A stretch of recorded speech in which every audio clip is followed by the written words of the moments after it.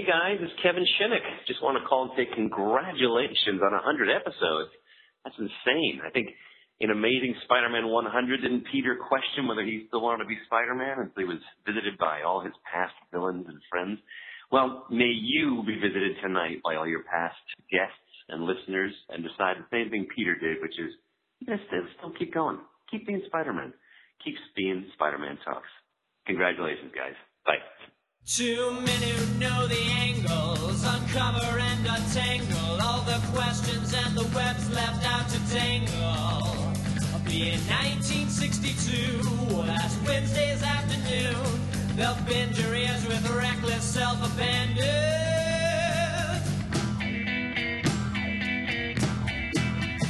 The amazing Spider Talk.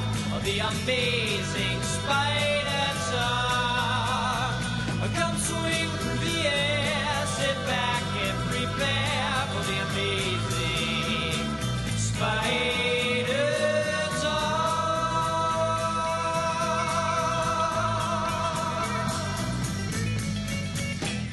Hello and welcome to the Amazing Spider Talk. My name is Dan Gvozden, and I'm the founder and editor of SuperiorSpiderTalk.com and an editorial assistant at CBR.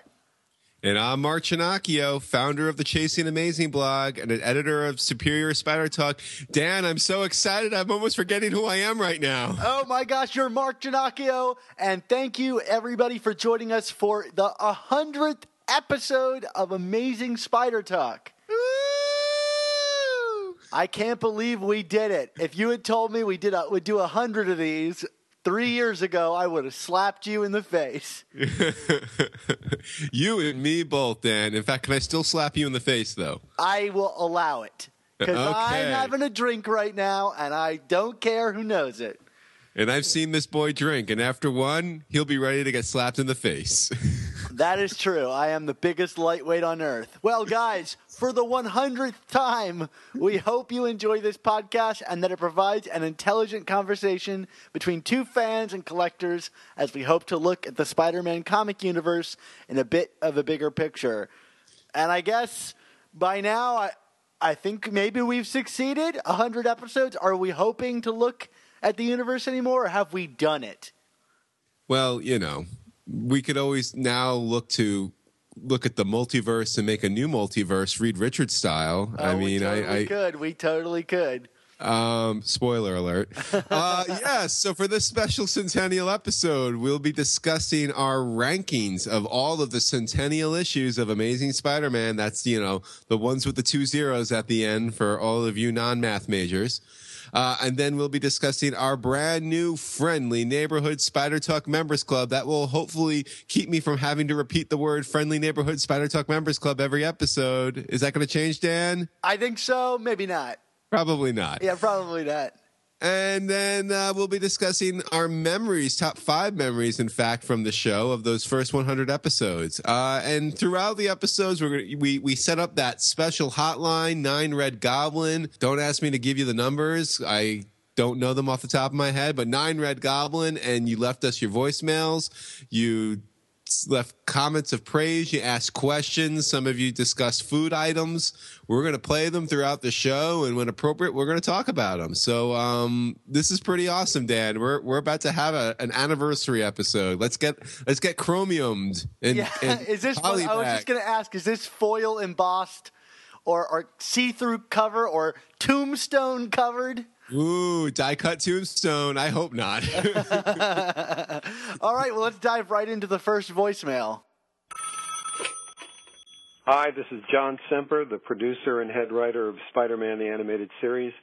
I want to congratulate Dan and the Amazing Spider Talk podcast for recording its 100th episode. That's 100 episodes, over 100 hours of doing nothing but talking about Spider-Man. I produced 65 half hours of Spider-Man animation, and I don't think I talked about Spider-Man as much as this podcast talks about Spider-Man. I know Stan Lee. He and I have talked about Spider-Man. I don't think Stan Lee has talked about Spider-Man as much as this podcast talks about Spider-Man. So I want to thank the podcast for keeping the fans excited about Spider-Man, and I hope you guys have another great 100 episodes coming up, and good luck. Hope to talk to you again soon. Take care. This is John Semper saying good luck, congratulations, happy 100 episodes, and hopefully we'll be talking again real soon. Take care. Bye-bye.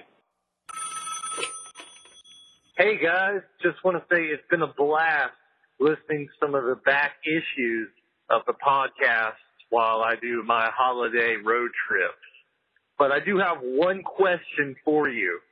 Back in the day, there was a what-if issue, if I'm remembering correctly, in where Aunt May got superpowers and was a hero by the name of the Golden Oldie. When do you guys think we're going to see the Golden Oldie again now that we've got so many Spider books coming out? I mean, Marvel's really missing a corner of the geriatric market. But I'd love to hear your thoughts on that one. Thanks. Well, of course, we got to thank John Semper, the producer of Spider-Man, the animated series, for calling in. He's a good friend of ours, and it's always nice to hear his voice. And he certainly makes us sound like a bunch of sick people for talking about Spider-Man for so much time. I don't even think Spider-Man has talked about Spider-Man for 100 hours. And then we got this other voicemail from, I guess, our holiday road trip guy. I don't know his name. He didn't leave his name, but he wanted to know what we thought about the return of the Golden Oldie. Mark, when are we going to see the Golden Oldie again? Well, didn't we see her in Spider-Verse Team Up number 3, Dan? Yeah, we did, during those weird multiversal stories. But do you think, like you said, they could corner the market on geriatric readers? Well, we know that Marvel kind of has this tendency to be replacing some of its flagship heroes with other characters now. I mean, maybe we're going to have like a Galactus-led story, or maybe Aunt May can become the new Silver Surfer. That would be excellent. Dan Slott can write it. And of course, I think Galactus eats Twinkies in that issue, if memory serves. I think that's how they find out how they sustain him in the end. So, well, Dan Slott could make it fruit pies. Fruit pies, yes, always with the fruit pies. Well, those were two great voicemails. Dan, I hate to be so formulaic on a celebration show, but we do want to do a little bit of business here, right? In terms of talking about some special issues. You got to pay those bills, Mark. This is a comic book podcast. If all we did was just talk about ourselves, all we do is ever really talk about ourselves, but we always talk about ourselves through the lens of a comic book. So that's what we're going to do right now. I don't know about you, Dan, but when I was a kid growing up, those Centennial issues, I just looked forward to them more than anything else. I think a lot of that had to do with the fact that when I started collecting Amazing Spider-Man as a kid, I was like 3 issues out from Amazing Spider-Man number 300, which was such a huge supernova-sized blast for me. So then when 400 came out, and then 500, 600, 700, I just always got really excited because I always pegged those as the really special issues. Well, you got a really great one to start, and I guess I did too, because I started with 375, so 400 wasn't too far around the corner. And, I didn't quite understand all the Ben Reilly stuff that appeared in that issue, but I got the death of Aunt May, and by then I had established a relationship with the character, and it meant something to me. So, I think both of us, we got some pretty good ones to get started.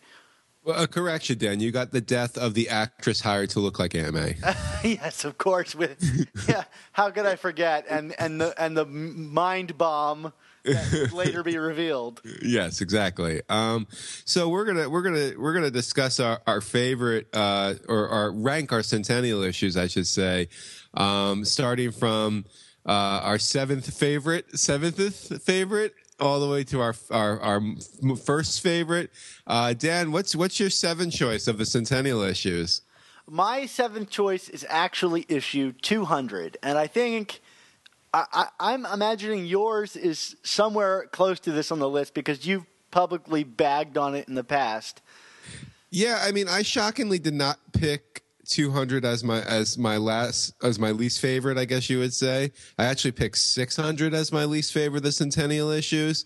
But yes, we have certainly discussed 200. I mean, why is it your least favorite, Dan?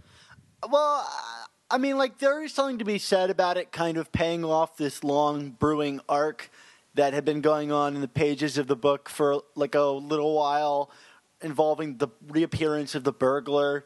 And there's something nice about that, but I just it never really was something I enjoyed, that to find out the motivations of the burglar, especially considering that it was a buried treasure in the bottom of the Parker house. It's just a retcon that I've never liked. And you bundle that into a Centennial issue and have that be the big reveal, especially considering that Peter Parker, like, essentially scares this guy into having a heart attack. There's just a bunch of things there that just never really clicked for me and make it stand out as like my least favorite Centennial issue. No, I mean, I'm mostly in agreement with you. I mean, it's actually, not to jump ahead, the 200 is my sixth favorite.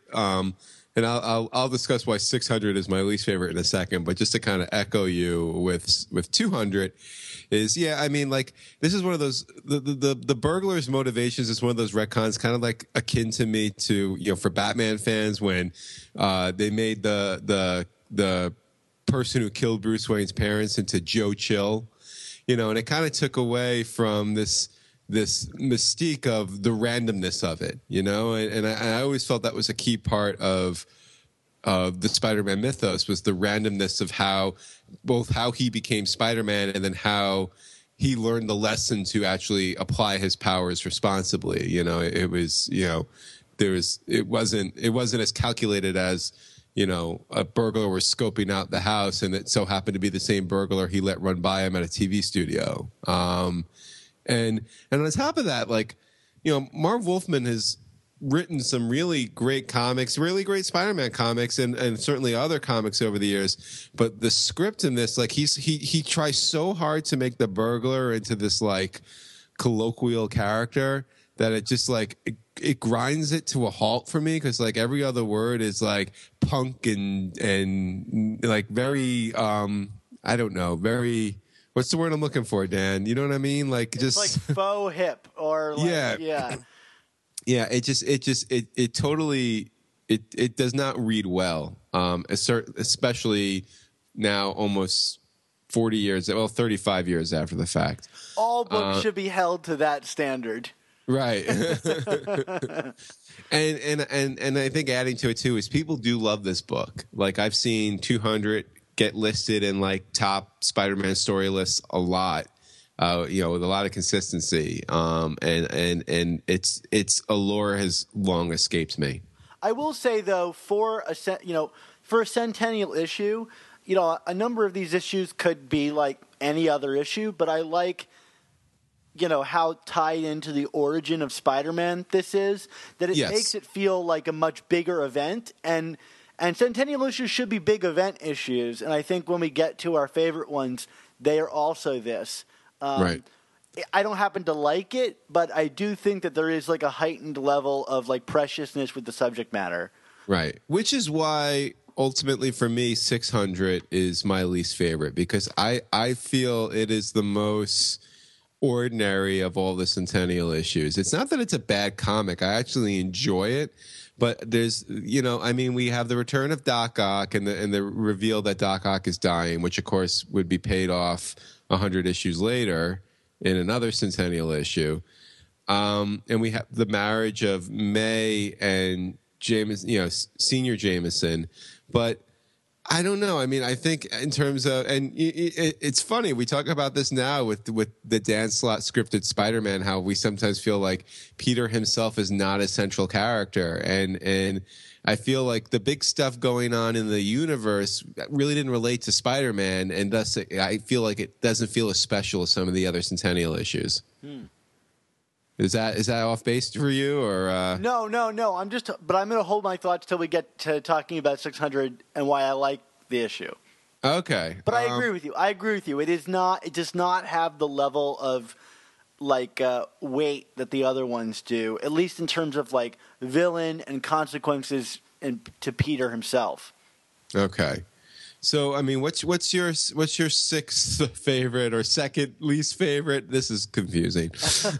Yeah, my sixth/second least favorite is 100, which has probably one of the best covers for these Centennial issues.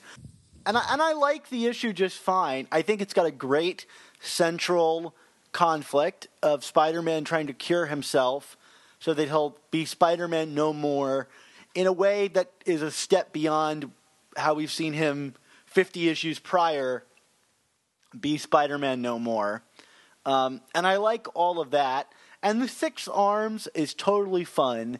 But my big thing is that this is an incomplete story. It is a cliffhanger.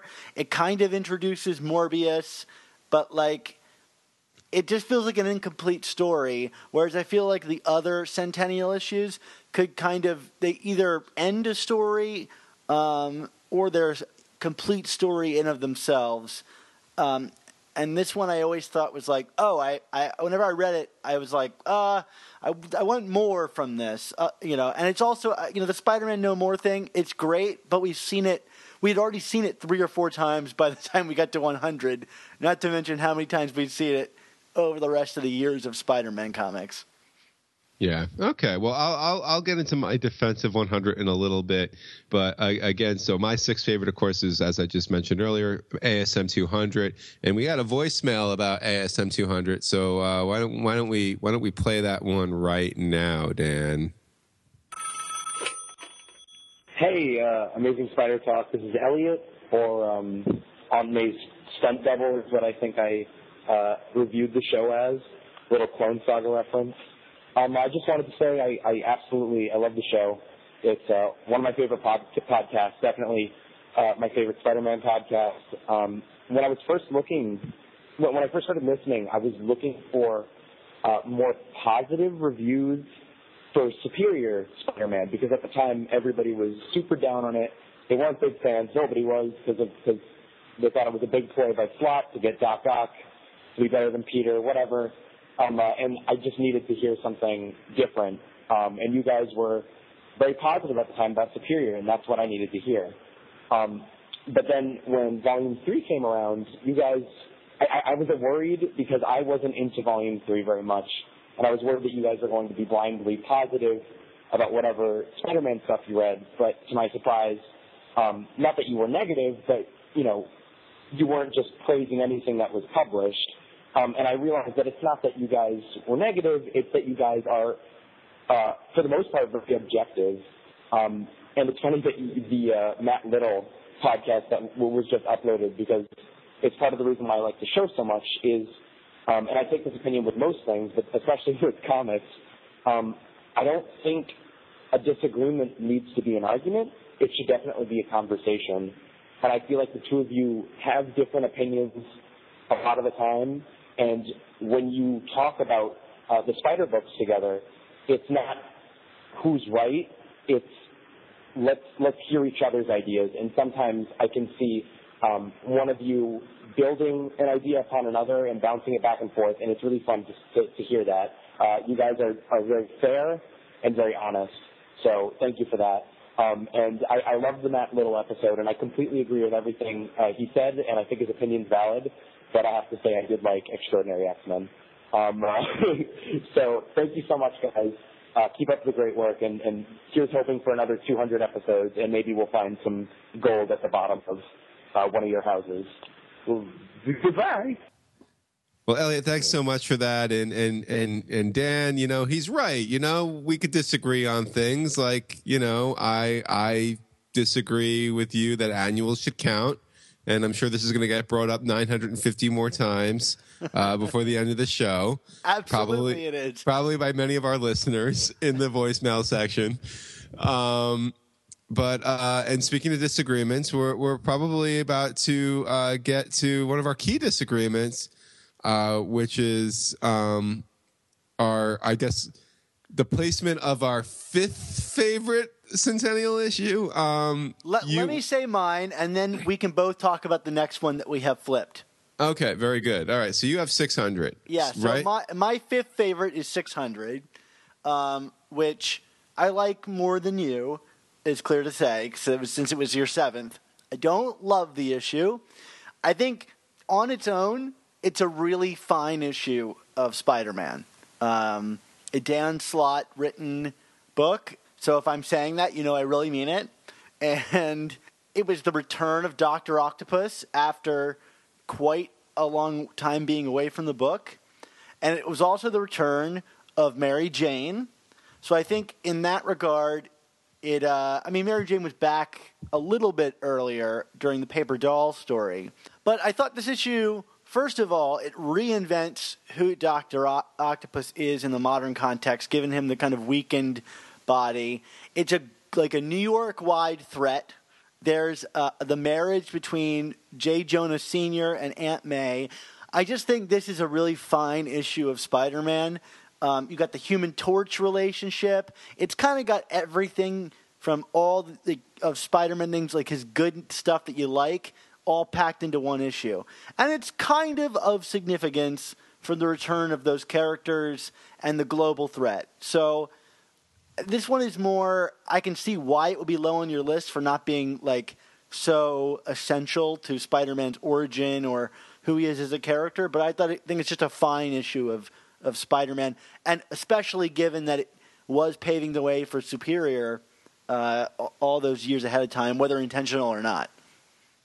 I will say that 600 does have, in terms of variant covers, one of my favorites, that Alex Ross red cover with the arms of Doc Ock. Well, that's just the regular cover, isn't it? Well, I think it was a 50-50 variant or something. Okay. So some people, that was back in the day when I was a subscriber.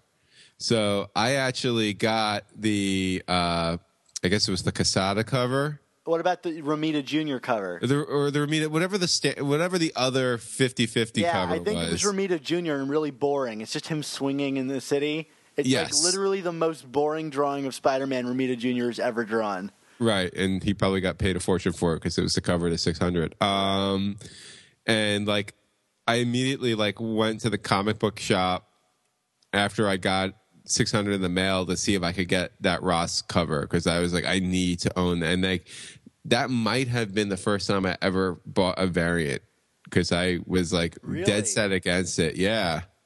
I guess a second edition of the same one with a different cover. I mean, I don't know if you want to consider it a variant or not, if it's a 50-50, but yeah. I bought all those really dumb New Ways to Die variants. Yeah, I just didn't get sucked into any of that. I didn't even get the Obama variants when they came out. No, because again, I was a subscriber, so I just got what they gave me. You got that really great John Romita Sr. cover. Peter's on the Prowl or something like that. Yeah, the Ode to Teenagers. Yes. Ode to Dating, it was. Yeah. Which was a great cover, and I actually think there was a period where, because so many people were after the Obama covers, I remember looking, just taking a peek on eBay, and I think the regular cover was actually at one point priced more. Really? At a higher point. Yeah, because it was there were so many Obama covers in the in the market that the regular cover just didn't. But anyway, we digress. Which is what we do on this show. We digress a lot. I also think 600 has one of the great surprise moments where the bouquet is thrown and it's caught by that stunning picture of Mary Jane holding the flowers. And I thought that's really awesome and a great way to end this book and reintroduce this character. In terms of Mary Jane entrances, that might be number 2 or 3 behind the first one. Yeah, well, yeah, behind the most obvious one, right? And of course. Yeah. And the 900 million times it's been imitated. I mean, I don't know. Her appearance, I'm sure her appearance in Invincible Iron Man is near the top of that list, right? Yeah, right. I didn't even read it. I'm sorry. No, I did. It's a snooze. Okay, you bet. And that's Bendis, and you love Bendis. So I mean, that book is good, but it's just not worthy of that title, that cover. Gotcha. Yeah. All right. So moving on to number 5, my number 5. And we've talked about this issue on the show a bit, Dan. And you know, again, I want to preface this by saying I don't hate or even dislike this issue. I just don't adore it like I know you do and some other people do, and that would be Amazing Spider-Man number 500. Which is my number 4. For the right, did you expect it to be higher on my list? I did. I figured it was either going to be number 2 or number 3 for you. Yeah, I think it could be interchangeable with my number 3. Okay. I just also didn't know how much, you know, your top, you know, your number 2 choice, how much you loved that one. I didn't know exactly where that stood on your list, which we will get to, obviously. But yeah, so 500 for me. You know, I wrote something about this on Chasing Amazing a while ago, and now I'm trying to recall exactly. I'm trying to get my. Yeah, I should have got my thoughts together before I came on the air, Dan. But you know, we're winging this, right? What are you drinking over there, Mark? They're beverages here, Dan. No, I want to know specifically what you're drinking, Mark. I am drinking a snifter of Johnny Walker Black in honor of my roommate Flash Thompson. I was going to say, this is quite rude of us to be having a drink without inviting Flash on the show. Yeah, Flash is totally locked in the basement right now. I don't want him anywhere near this recording. Well, obviously, because you have alcohol in your hand. If he was out, you would not have any alcohol. Yeah, and you know, we'll see if Flash swings by later. I doubt he will, but maybe he will. I don't know. It's we'll see. Yeah. So I guess for me, you know, I think part of my problem with 500 is yes, it goes over the core tenets of Spider-Man and the choices he's made to be Spider-Man, and you know that whole. Does he need to be Spider-Man? Why is he being punished? And I guess for me at this point, like I almost feel like Straczynski is going over ground that's gone over, and I don't feel he does it any better than the people who've done it before him. So it just feels played out at that point, and that's why it just doesn't get closer to the top of the list for me. I just feel like I've seen this story before. There's nothing new about this. It's just an excuse to, you know, once again celebrate the lessons of Uncle Ben. And, you know, we have a lesson from Uncle Ben every episode, Dan. He's always dead. But I guess with someone with Straczynski's cachet, I expected something a little more creative than that. I see what you're saying, and I agree with you. Yes, it is another kind of like Uncle Ben lesson. Although it's got, I thought, like, first of all, on the art, I think this is JR's like one of his best Spider-Man books he's ever drawn. There's a splash page in this of Spider-Man fighting through all of his memories that I think is tough to top. And not only that, his father returns for the end of this issue to draw a scene between Peter and Uncle Ben, which, I mean, with that artwork and that writing, of all of the revisiting Uncle Ben scenes, to me, this one, like, tugs at my heartstrings the most, perhaps purely because of the artwork that's there, having that very classic feeling. But to me, because Romita Sr. is doing the artwork, it feels like a real moment. It's not like a modern, like, hey, this is an Uncle Ben return issue. It's like, this is the real deal because one of the classic creators came back to do this. So that scene holds weight for me. But I think on top of that, there's this great moment where Peter gets to choose between stopping the spider from ever biting him or saving his life in the future and preventing his death. And first of all, I love the trench coat suit. I would love to see that become an official Spider-Man costume.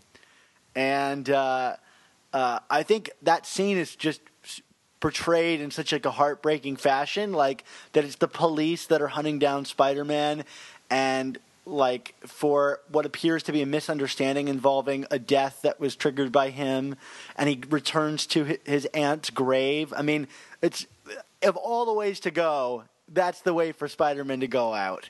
And I just love that he like can't really make a decision on what to do, and it kind of reinforces that like he's willing to be Spider-Man even if it means his death. And that chilling moment where at the end the tailor comes to him and presents him the outfit. It's just I think a really nicely told story. Yes, I agree with you. It's not higher on my list because I think you're right. We've seen this story before, and it is just kind of a retrospective celebration of Spider-Man. But I think when it came out, a celebration was in order, and it hit my heart in all the ways that a good issue of Spider-Man can. So that's why it's as high on my list as it is. Excellent. Well, my number 4 was your number 6, which was Amazing Spider-Man number 100. And you know, like, I don't know. For me, this is just fun, and I like how it kind of introduces the concept of these centennial issues are going to be kind of different and celebratory. You know, it is a different spin on the Spider-Man No More motif, and not for anything else. But this was also, I believe, for the most part, Stan Lee's last issue as the regular writer of Amazing Spider-Man, which makes it kind of momentous, and it does set up the Morbius and Lizard storyline that follow in the next 2 issues. So I do kind of feel that it sets up a larger arc. You know, it I don't know. Like I can't pinpoint exactly why I love it the way I do. I just feel that this is like good, silly, fun, Silver Age kind of becoming Bronze Age. You know, like you could see the seeds being sown for Spider-Man and Marvel in general kind of moving away from the Stan Lee schmaltz. And I find it to be like a turning point before the actual turning point, which would come 21 issues later. Interesting. So I kind of almost view it more from a lens of cultural significance, maybe rather than the story itself. But that's why it is where it is on my list. So, you know, that's a great rationale. Yeah, I can see that for sure. So it looks like our top 3 are the same, Dan. Yeah, so, I was surprised when I saw that. Which do you want to do the honors and reveal them? Yeah, sure. So both of our number 3s is Amazing Spider-Man number 700, which I was surprised that you put as high as you ended up putting it. Oh, well, I mean, it's a landmark issue. I mean, no question. And despite how it ended, I really did love the Superior era. And I think what's funny is, as we've kind of soured a bit on Dan Slott's writing, at least in terms of Peter Parker over the last year or so, I mean, that's almost made me like look back. You know, I guess you could look back 2 different ways. You could either long for something more or be like, oh, you know, maybe I was looking at Superior with rose-colored glasses and these flaws that we've been pointing out are always there. And I got to be honest, I've been thinking it's the former. I go back and I'm like, I want stories like this again. This was so different, and like 700 really set that up. And I just remember reading 700. It was right the day after Christmas. And I was actually at my in-laws, so I wasn't even near like my home comic book shop, but like I was like going to obviously pick it up the day it came out because I wasn't going to wait for it. And I just read it with like, and I knew what was going to happen. I you know, that book got spoiled every which way. I couldn't avoid the spoilers. And I but just it was remember the details that mattered. Yes, it was the details that mattered. And that was the thing. Like, I just remember sitting there reading that book with such a sense of foreboding and ending up being like, that was really well done. I mean, I will always remember this book. Like, I'm going to remember where I was when I was reading it. I'm going to remember how I felt when I read it. And you can't say that about a lot of comics. I don't think I've ever taken so much time to read an issue of Spider-Man as I took to read this one. I was so nervous about it. Every page turn, I was like, I don't know what I'm going to find on the other end of this, you know? And I don't know. There's just so many great things in this book. I don't think the stakes have ever been higher for Spider-Man in an issue than in this. I mean, I guess he's died before, but this almost feels this is worse than death because you have a supervillain wearing your body, and like the fact that was already taken care of in 698 meant like if that's not the pinnacle of this in 700, then what could possibly happen in this book, that to make that worse, Yeah, and we did a review on this. I think what was it at the end of Superior? We talked about this issue, and I pointed out some flaws of it, and those exist. But like even with those structural flaws, yeah, like you said, like this was reading this book felt like an event to me. This was the most I've anticipated reading a Spider-Man comic in years. I mean, I probably since the number 2 issue on this list came out. I just in the weeks leading up to its release, and then like you said, like that day, just reading it and going page by page, and that sense of anxiety, and that sense of anxiety really followed the book when it went into Superior. I mean, we kind of talked, and we originally talked about it as a good thing, and maybe it wasn't in the long run. How when Volume 3 happened, it was like, oh, it's good to have a Spider-Man book without all the stress anymore. Remember we said that on one of our episodes? Yeah. And I almost wonder if that tension and anxiety is what really fueled the creative juices for that book, because like you said, the stakes were just so high, and at this point, that's what we need. We need the drama. We need the stakes. We need to feel like the urgency, and the book has lacked urgency. So, yeah, I mean, I can see why you would maybe think I wouldn't rank it as high, but no, I'm on board with you, man. I think this book is a landmark issue. Well, not to mention just that, but it also does with the book we just talked about, my issue 500. It also manages to do the whole, even though it might be played out by now, it did the whole flash into Peter's mind, and we got to see all the people from his life, the different outfits he's worn through the generations, and have an Uncle Ben reunion. So not only did it do all that, it also did what we just praised about the other books. Right. So, kudos on that one. All right, Mark, what's our number 2? All right, number 2, and I got to tell you, as obvious as the number 1 choice may be for people who have either read my blog or have listened to the show over the years, I was almost tempted to throw everyone a curve and make my number 2 choice my number 1 choice, but at the last second, I held true to form. So my number 2 is Amazing Spider-Man number 400, which, I mean, is probably one of the most beautifully written Spider-Man stories you'll ever come across. Have we talked about this book in depth on the show yet, Dan? We gotta. I don't know if it's on either of our essential lists, Dan. I mean, know that it's not. We might have to change that.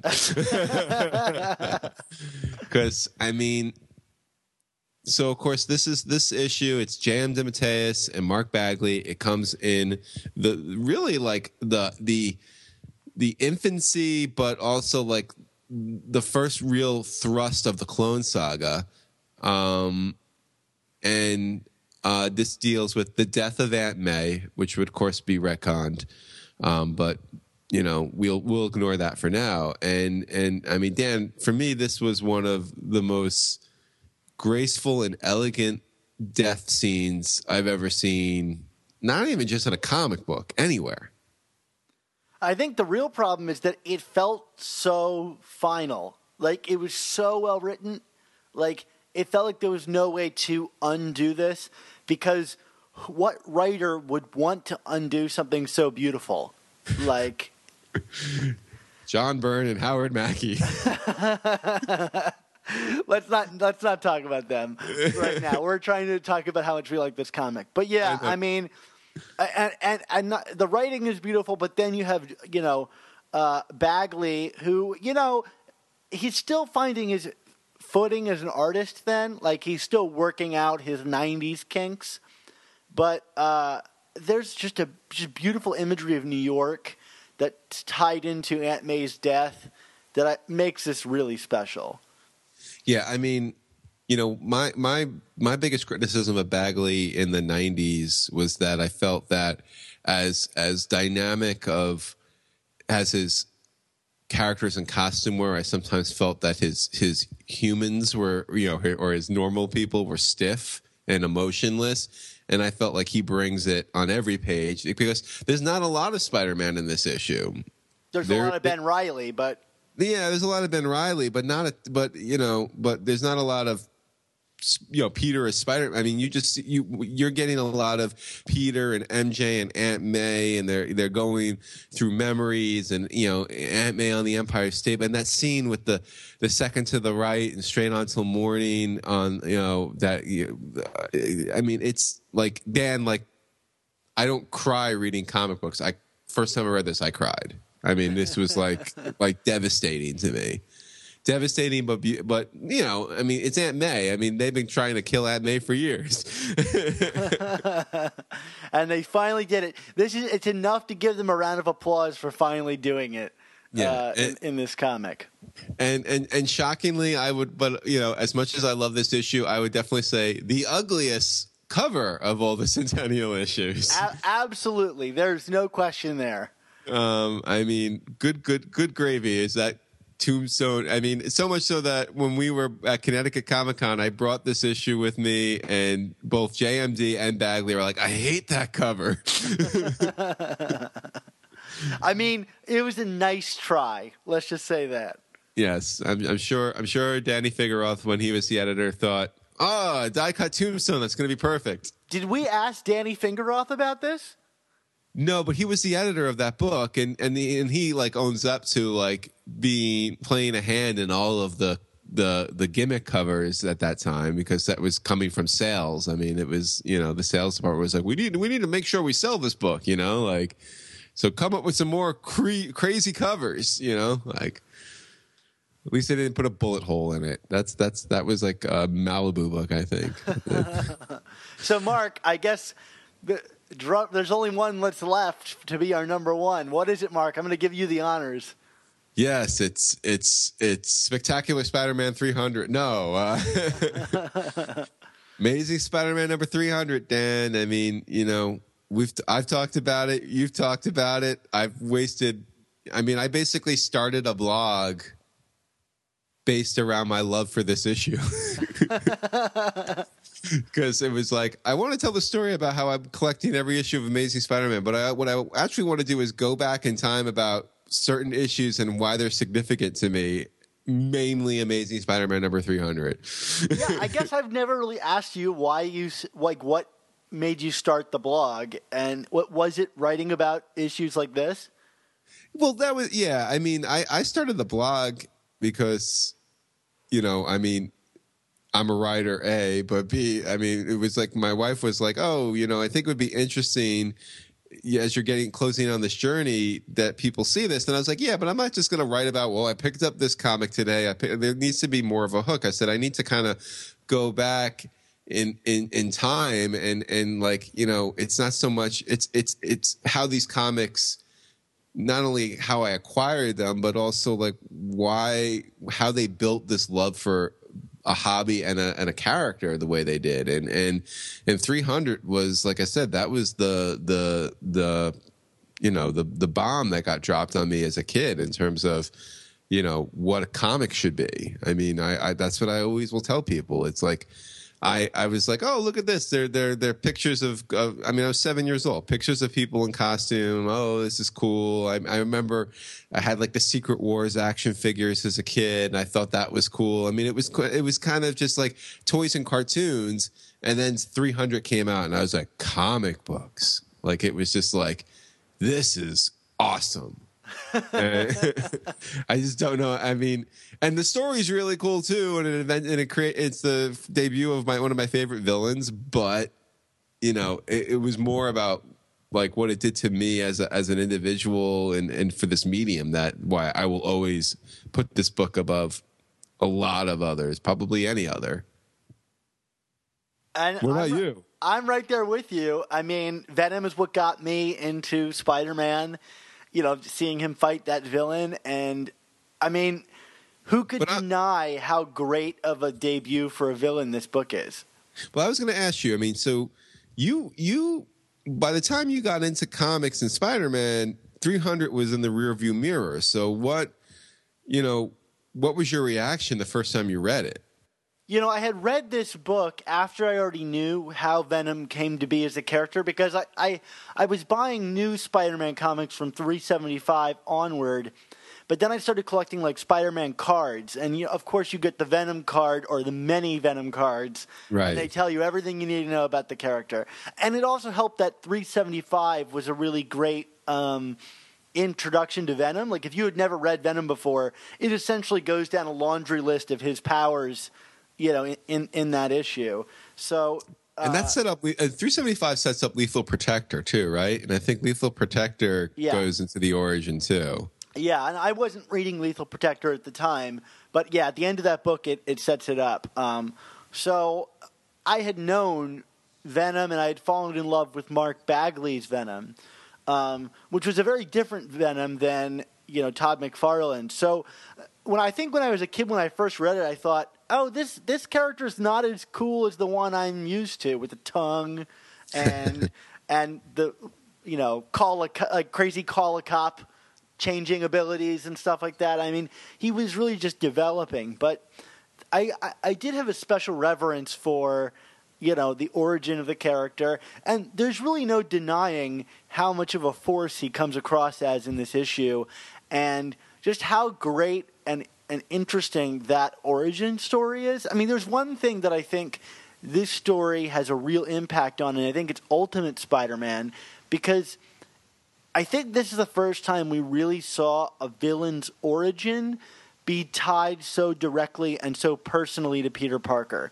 And I think through all the different interpretations of the character that have come out after this issue, whether it be cartoons, movies, whatever, every one of them has sought to tie in the character's origin with Peter Parker, or how Spider-Man got his powers, or something personal, or some personal reflection.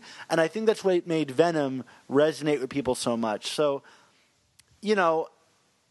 more than even just being Venom is cool, this is like one of the first times I'd read a Spider-Man comic where I thought this threat is truly personal. Only to be later reinforced by that great Venom issue that you and I discussed in our Essentials episode a few episodes back.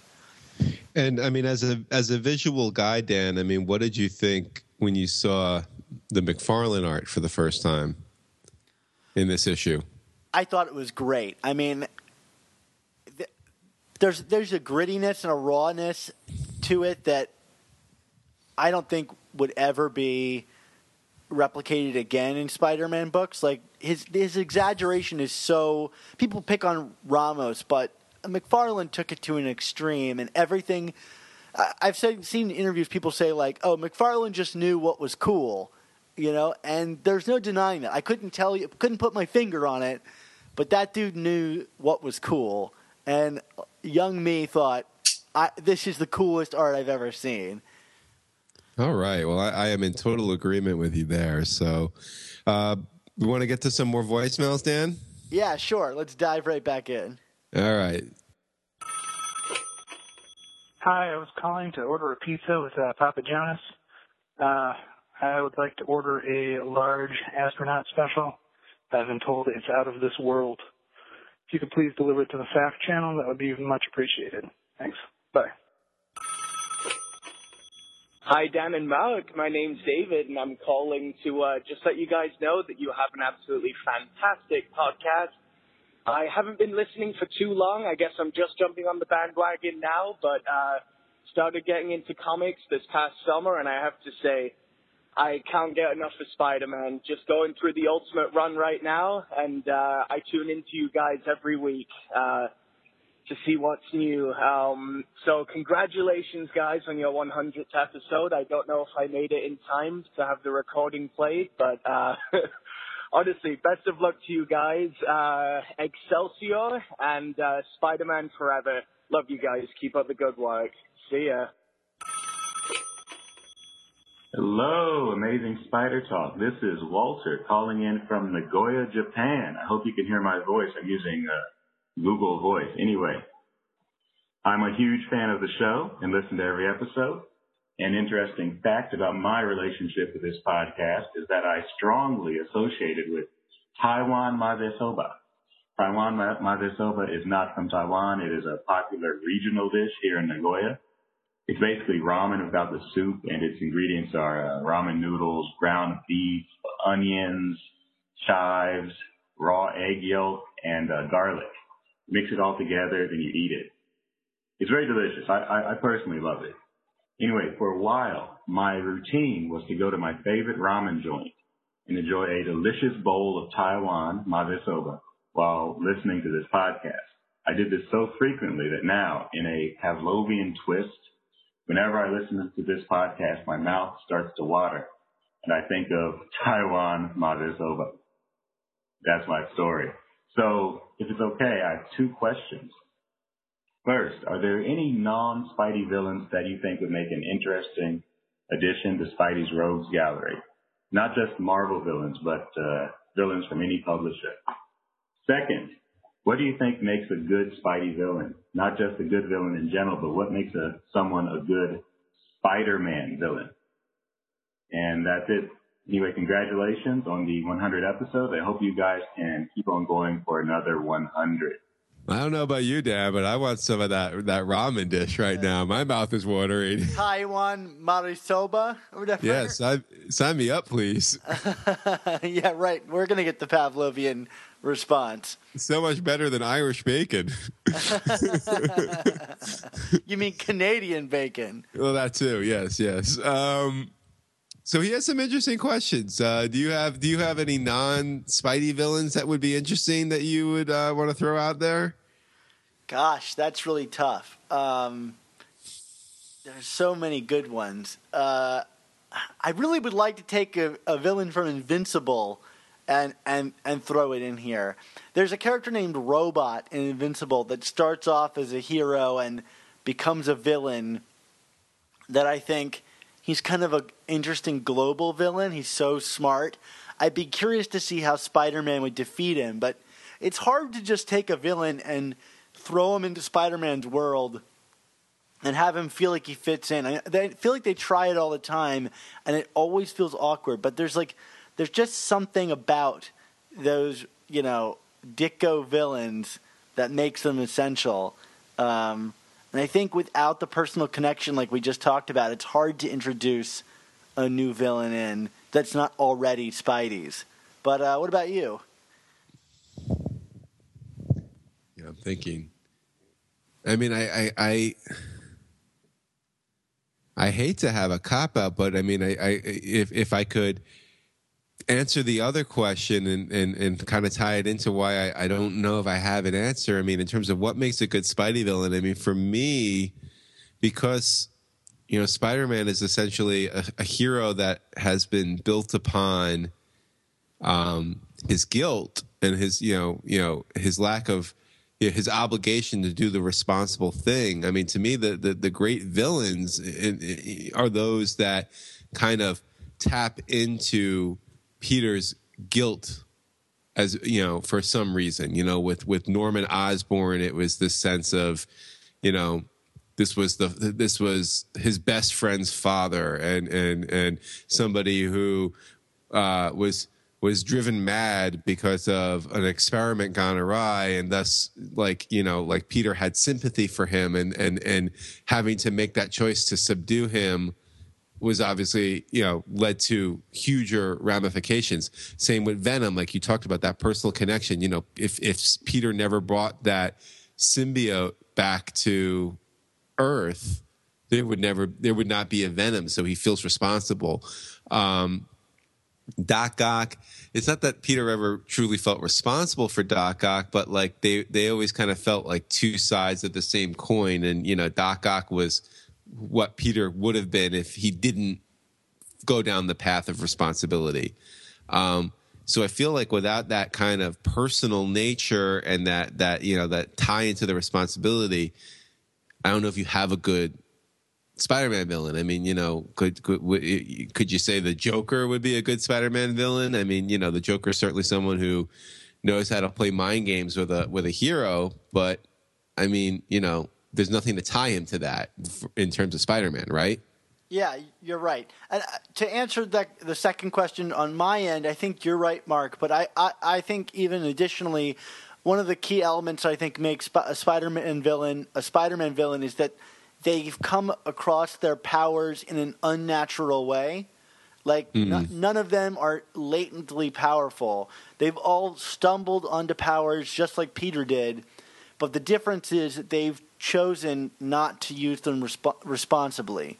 And I think that's the key thing that makes a Spider-Man villain a Spider-Man villain. And I couldn't think of another character that has so many villains that all arrived at their powers through similar fashions like this. And I think that's the key thing. I mean, even, say, Mr. Negative, I think he works because he got his powers in an unnatural way. Like, he was, tortured and has now used them to become a mob boss. But, like, almost all of them have the powers happen to them, and then it's up to them to make that choice.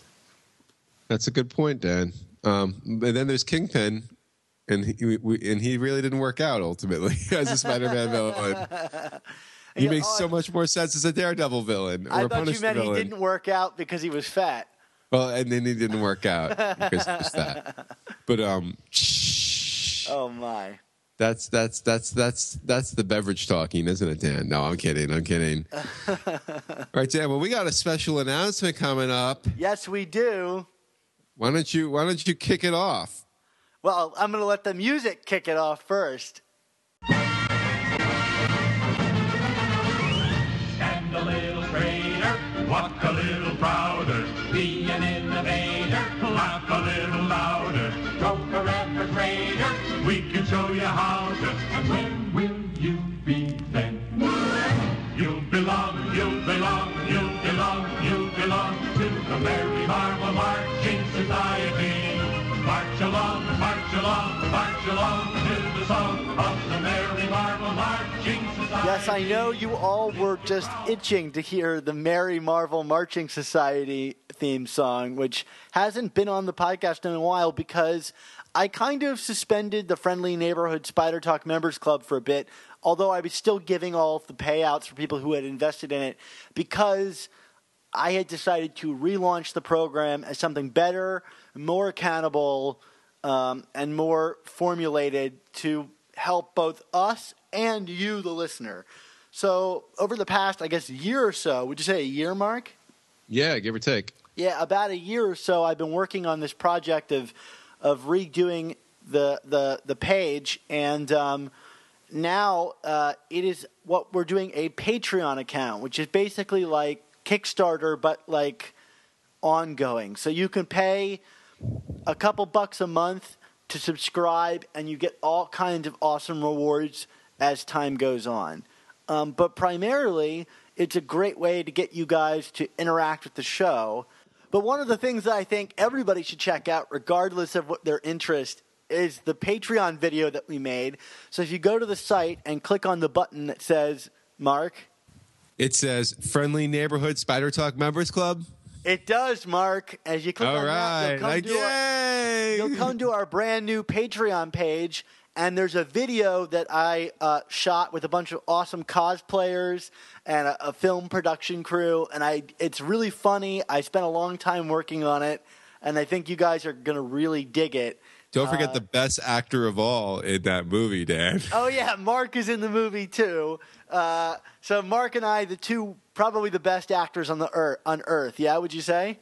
I was say it took me about 2 hours to film my 10 seconds of footage. Well, that was primarily because I couldn't get my lines right. Yes, but I was great.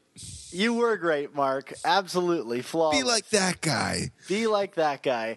So, yeah, go check out that video. I think you're going to get a laugh out of it, and it will give you more of an idea of what we're doing. But basically, we're creating this club so that you guys can listen into our show when we're recording it. You know, get into a specialized message board, get all kinds of free comics and merchandise. I mean, I got some great prizes to give away. And also you'll get some, like, awesome swag, T-shirts and bags and coffee mugs and comics in the mail and all kinds of great stuff. So to get this thing started, we got a bunch of special prizes to give away. And the first one is a huge one, Mark. It's the Untold Tales of Spider-Man Omnibus hardcover. It's a really, limited book. You can't read these issues on Marvel Unlimited. And you're going to get the full run of Kurt Busiek's awesome Untold Tales of Spider-Man stories. Yeah, I mean, whenever I profile one of these Untold Tales stories on SuperiorSpiderTalk.com, there's always inevitably one or two comments about, I can't find these issues, or I got to go and pick up the omnibus. Well, here's your chance.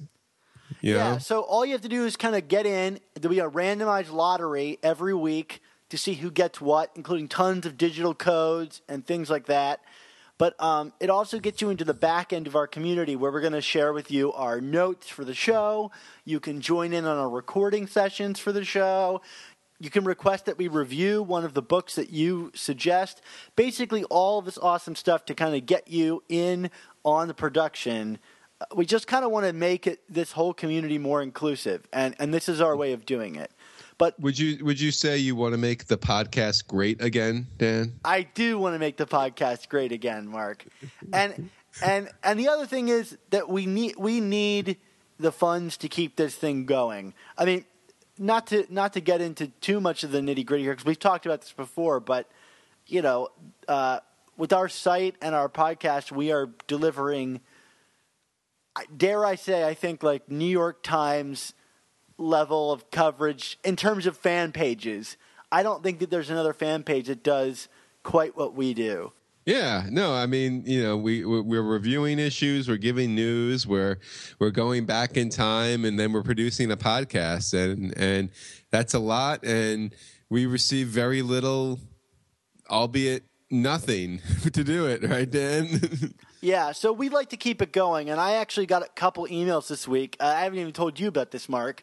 Oh, from I love sentences that begin like that while we're on the air. Yeah, from several advertisers who were looking to buy ad spaces on the site, and it's something that I do not want to do. Like, I would love to keep the site and podcast ad free, because I just think I don't want you guys to question our motives about this show. It's always going to be a labor of love, and I'd rather have you guys support us to the degree that you're willing to support us and bring you in on the process and make you guys a part of the show, then bring in some ad campaign that's trying to get you to buy their products. I just feel like that's the better way. I mean, whenever I go to CBR, I probably shouldn't be saying this because I work at CBR, but those full-page ads, I mean, how annoying. And that's not what I want our site to be, or our podcast to be. I don't want to be like, welcome to the Amazing Spider Talk.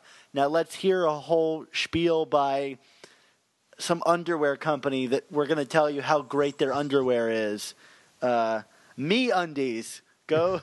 See, now I'm already plugging them without even plugging them. But I was going to say, this podcast is not brought to you by MeUndies. Yeah. But I'm not going to lie to you about Sock Club. How about Stamps.com, Dan? That's one I hear a lot of. Yeah. So I want to avoid all of that and then give you guys something in return. And trust me, you're going to get way more back than you put in because I've got a bunch of awesome prizes. So the first one, again, that's the Untold Tales of Spider-Man Omnibus, which we'll give away in 2 weeks on the show. And just go, you know what, even if you don't know how you feel about it, go check out the video. I'd love you guys to give me some feedback on that video. So all you have to do is go to my site or Mark's site and click on the Friendly Neighborhood Spider Talk Members Club icon on the page, and it will take you right there. Wait, hold on, Dan. Someone's coming by and wants to say something about the Friendly Neighborhood Spider Talk Members Club. All right. I dare I guess who it is. Why, hello, and congratulations on your 100th episode, Mr. Dan. How are you? I thought you were locked in the basement, Flash. Well, I broke out, and I see a bottle of Johnny Walker Black by the podcasting machine, and I am really cheesed off, Dan. But I wanted to offer your listeners a little something for the Spider Talk Members Club. Those who do not donate to the club can enter a raffle to have dinner and a drink or 12 with your old pal, Flash Thompson. So that's if you don't donate, you entered into the raffle.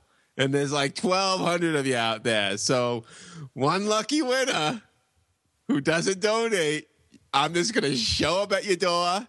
I'll probably puke on your shoes, and then we're going to go out to eat. And you're going to treat me like a nice guy. That's certainly a threat. A threat. This is a lovely gift, a token parting gift to the listeners. Why don't you help us out, Flash, and people can get you to record a voicemail message for them as Flash Thompson? I can do that. All right. I think that needs to become a thing. I mean, I heard last time that I apparently have a Brooklyn accent. Even though I grew up in Forest Hills, Queens, I don't, actually, people keep telling me I sound like all these different things. I know what I sound like. I sound like Flash Eugene Thompson. That's what I sound like. So, on that note, I'm going to steal Ginocchio's liquor bottle here, and I'm going to enjoy the rest of this podcast from the corner of the little podcasting room in the back of Mark's house. Well, I guess thank you, Flash, for offering to help. He's trying to help, Dan. I mean, I don't know. So before we go, I got one more guest here who insisted on talking on the show. She wanted to talk about what it means to create this podcast. It's my girlfriend, Amy. So introduce yourself, Amy. Hi, I'm Amy. Dan spends basically at least one night a week recording with Mark, and then edits well into the early hours of the morning the following day. And so basically it just means one night a week I don't really see him at all. I don't know. I didn't expect that I would be talking to all of you right now. But Amy, you act like not seeing Dan one night a week is a bad thing. Can you elaborate on that? Well, I like his face. But yeah, I mean, and he's just a busy guy all around. I think our schedules are kind of opposite at the moment. But, I think one of the things that really drew me to him initially when we started dating was he had just gotten started on this podcast, really, and to see how it's grown over the course of our relationship, almost alongside our relationship, has been really interesting. And to see how excited he is to talk with Mark, I kind of feel like you guys are dating a little. And so I don't know. I think I see how hard the both of you work on this, and I see the time. And I'm sure your wife, Erin, would commiserate with me about that. Oh, but she's in bed. She's not. Well, one thing people don't know is that, I guess we record these on Thursday night, and it was become substantially more difficult because Mark is in New York, and I decided to up and move to L.A., so we have a 3-hour time difference. So not only do I stay up till like 1 or 2 a.m. editing this on Thursday night so you guys can get it on Friday morning, but Mark is also recording this. We start recording at like 8 o'clock his time and often go to like 10 or 11 o'clock Thursday night Mark's time, which is already pretty difficult for him. Well, because I'm old and I need sleep. He needs his beauty sleep, please. Save the world. Because I have a 4-year-old that's unforgiving, who doesn't care. Your 4-year-old doesn't care that you have a podcast. No. Oh, but I think it speaks to both of your dedication to sharing with your fellow Spider fans. And that's why we want you to give us money. No. I was going to say, I think it reflects on our narcissism. No. But we love doing this, and we want to keep doing it. And that's the big key thing here, though. And, like, right now, I'm, like, not unemployed, but I have a fairly flexible schedule.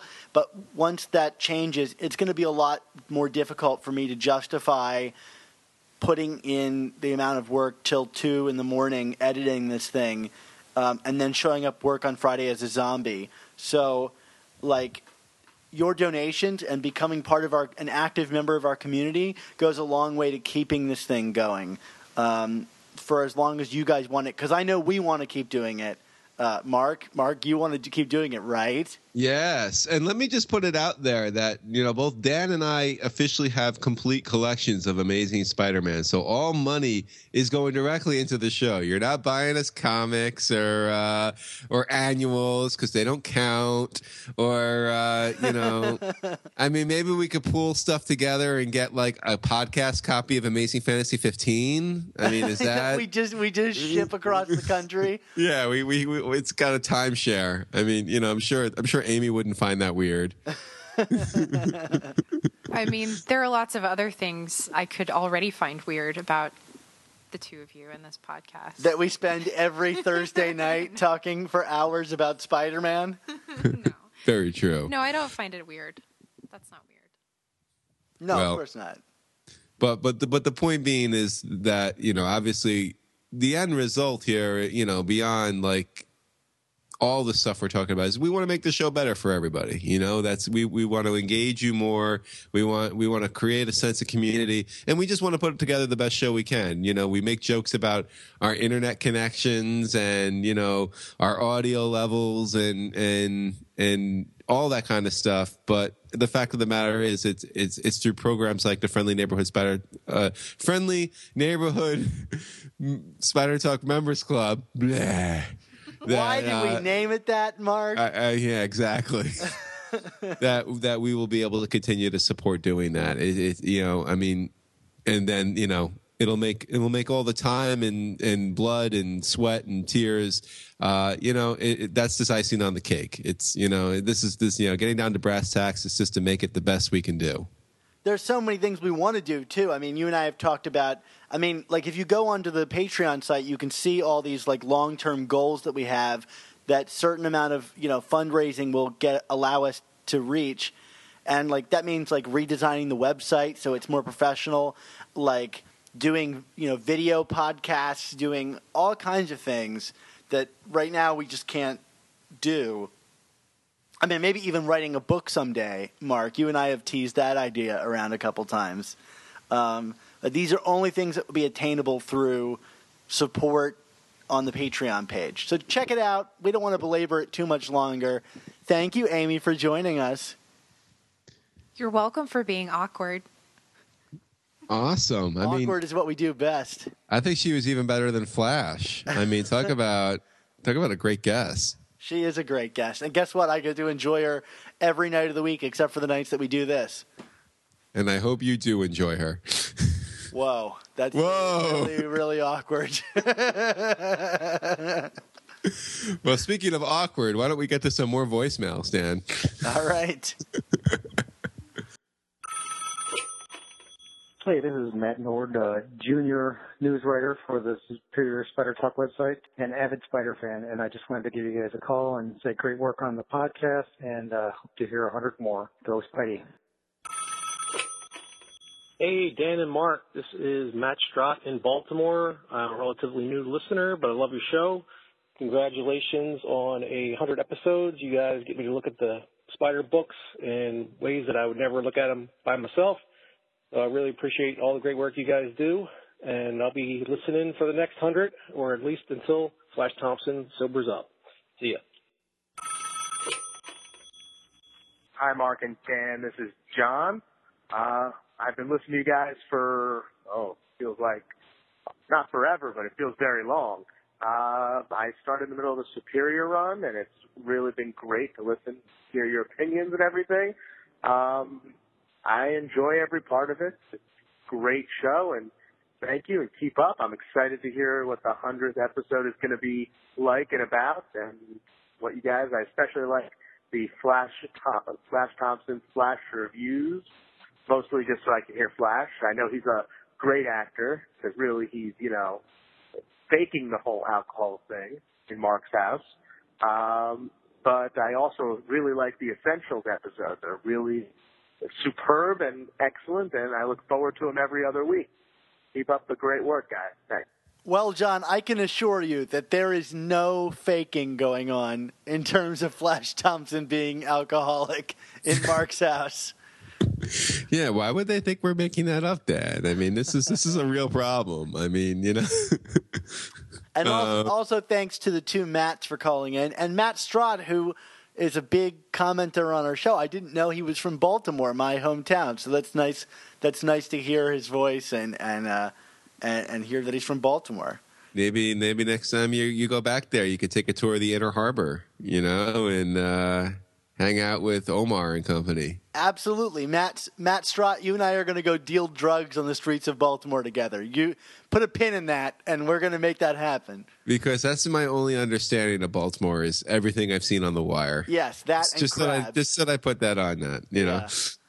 I love Baltimore, but yeah, certainly there are neighborhoods not to walk around. Yes. Well, Dan, why don't we reminisce a little bit here? Because as if we haven't done that enough on this show so far. Yeah, right. But let's talk some more about as your lovely girlfriend alluded to how we came to be, the way we were, the way we are.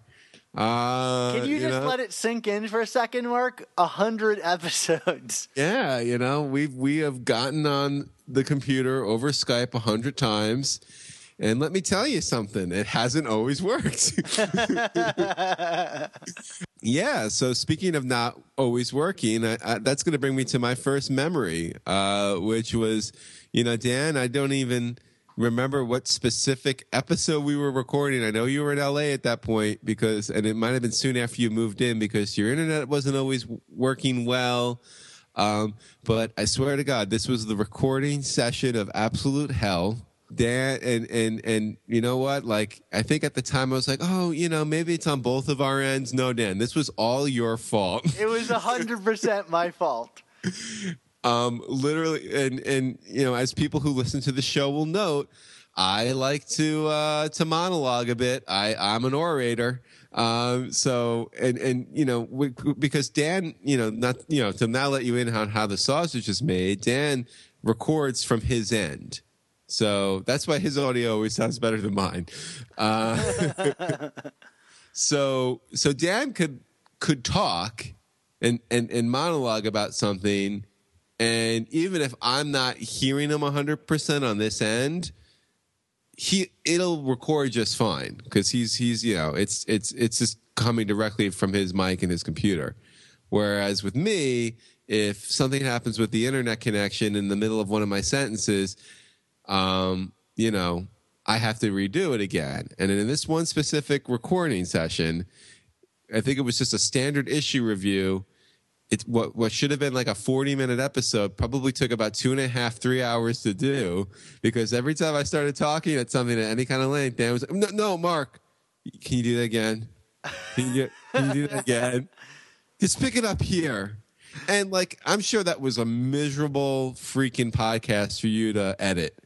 Like the worst. But the fact of the matter is, it's your damn fault. The best thing about these negative memories that you have is that they're multiplied by 10 from my end. Yeah. Because I actually have to assemble them. But yeah, that was nightmarish. And that was it must have been 3 or 4 months of consistent bad connections here in LA until and I had called Time Warner a number of times. I know we like to bag on them, but they kept telling me that there was no problem. They'd send someone out to fix it. He wouldn't do a thing.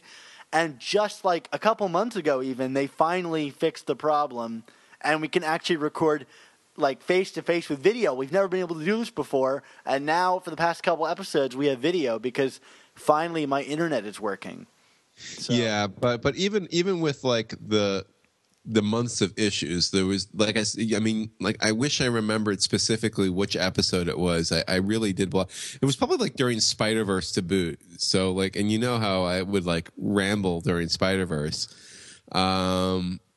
It was just so bad, like so so challenging. Like it was like there was a point where I think Dan thought I was gonna like quit on the air. I totally thought you were. To be honest, I thought like after that one, I said a prayer before the next podcast because I was like, I don't want this show to end, but it might end because I think Mark has had it with me. Well, no, it wasn't you. It's technology, but God damn it! Thank God you fixed your internet connection. So, on my list of 5 memories, my number 5 is one that I think anybody who's listening to us for a while just can't forget. And I'm going to let one of our voice males tell you what it is. Hey, congratulations, Amazing Spider Talk people, on making it to 100 episodes. I imagine this 100th one will be gold embossed. We'll have 9 or 10 different covers, and that you will pad it out maybe by reprinting the origin story. And in the main story, Peter will inevitably meet Uncle Ben in a dream or a fantasy sequence and be reminded of first principles. That's what happens in an anniversary. This is Alan Cherstle. My first issue of Amazing Spider-Man was number 256 when I was maybe 9 or 10 years old. As you remember, that is the turning point issue where Mary Jane reveals she's always known Peter is Spider-Man. And it's a great fight issue, beautifully drawn by Ron Frenz. You know, Spidey versus Puma, and Spidey's got his arm in a sling, and everything is desperate, and they destroy his apartment. And it all felt so high stakes, so important, so much more alive and interesting than the other couple comics I'd been reading, like the Marvel Spider-Man series. I mean, the Marvel Star Wars series, not Spider-Man, that I thought Spider-Man is clearly the most grown-up, interesting comic there is, and that every single something hugely important happens to change the status quo, and I've got to be on this ride for the rest of my life. I think about 5 more important things have happened since then. I really, really loved it. It's been a great ride, and I've enjoyed the show very much too, guys. Keep it going. Good job. I'm proud of you. My computer is beeping in the background. I'm looking forward to hear more. As a matter of fact, listening to the show is the only thing that currently still has me buying ASM, just so I can check in with you guys. My favorite memory of your show, of course, is the time you had to edit around and bleep out all of the swearing from the Spider-Gwen creators. Spider-Man's amazing friends have some potty mouths, damn it. Who could forget Robbie Rodriguez and his dog and him dropping the F-bomb about every other word? I think there was even like one point where like it was like a few minutes in where he's like, "Am I allowed to be cursing?" And we were like, "Well," and he's like, "Oh, well, you know, F that." That to me, the whole interview I had to fight back laughing because it was just so over the top. The F-bombs. I mean, you go, Robbie. You do your thing. But to make the cherry on top of it was the dog barking in the background of that interview the entire time. Unforgettable. Yeah, I think, you know, and I don't even know if I talked to you about this at the time, Dan, but like what added to like the surreal nature of that interview was like the Edge of Spider-Verse #2 had like just come out. And, you know, that was like one of the few issues in recent memory where like the moment after reading it, I was just completely floored I loved it. I thought it was like one of the best things I've ever read. And like on a whim, I like went onto Facebook and messaged Jason Latour and was like, "Hey, you want to come on our show?" And he was like, "Yeah, that sounds cool. You want me to bring Robbie with me?" I was like, "Yeah." And it's like, "When do you want to do this?" And it was like the next day. And it was like, and I remember emailing you, like, "I can get the creators of Spider-Gwen on like tomorrow. We can do this, right?" And you're like, "Oh, yeah. Spider-Gwen wasn't even a thing yet. Like the book did not exist. We asked them at the end of the interview, "Is there going to be an ongoing?" And they said, "I don't know. Honestly, I don't know."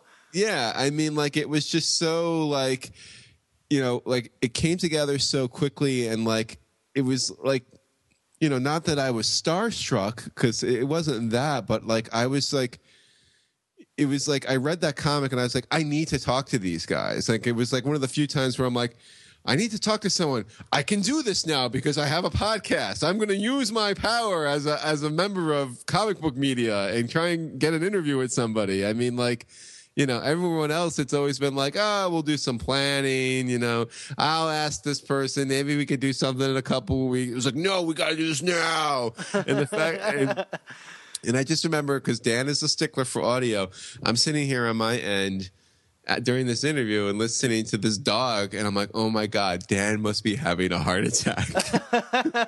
I was laughing because the cursing is what saved it, because if it was just the dog, it would have been annoying. But the fact that I could bleep out all of those curses just made it, like, comical. And I think that episode probably has, like, the most character of any episode that we've recorded.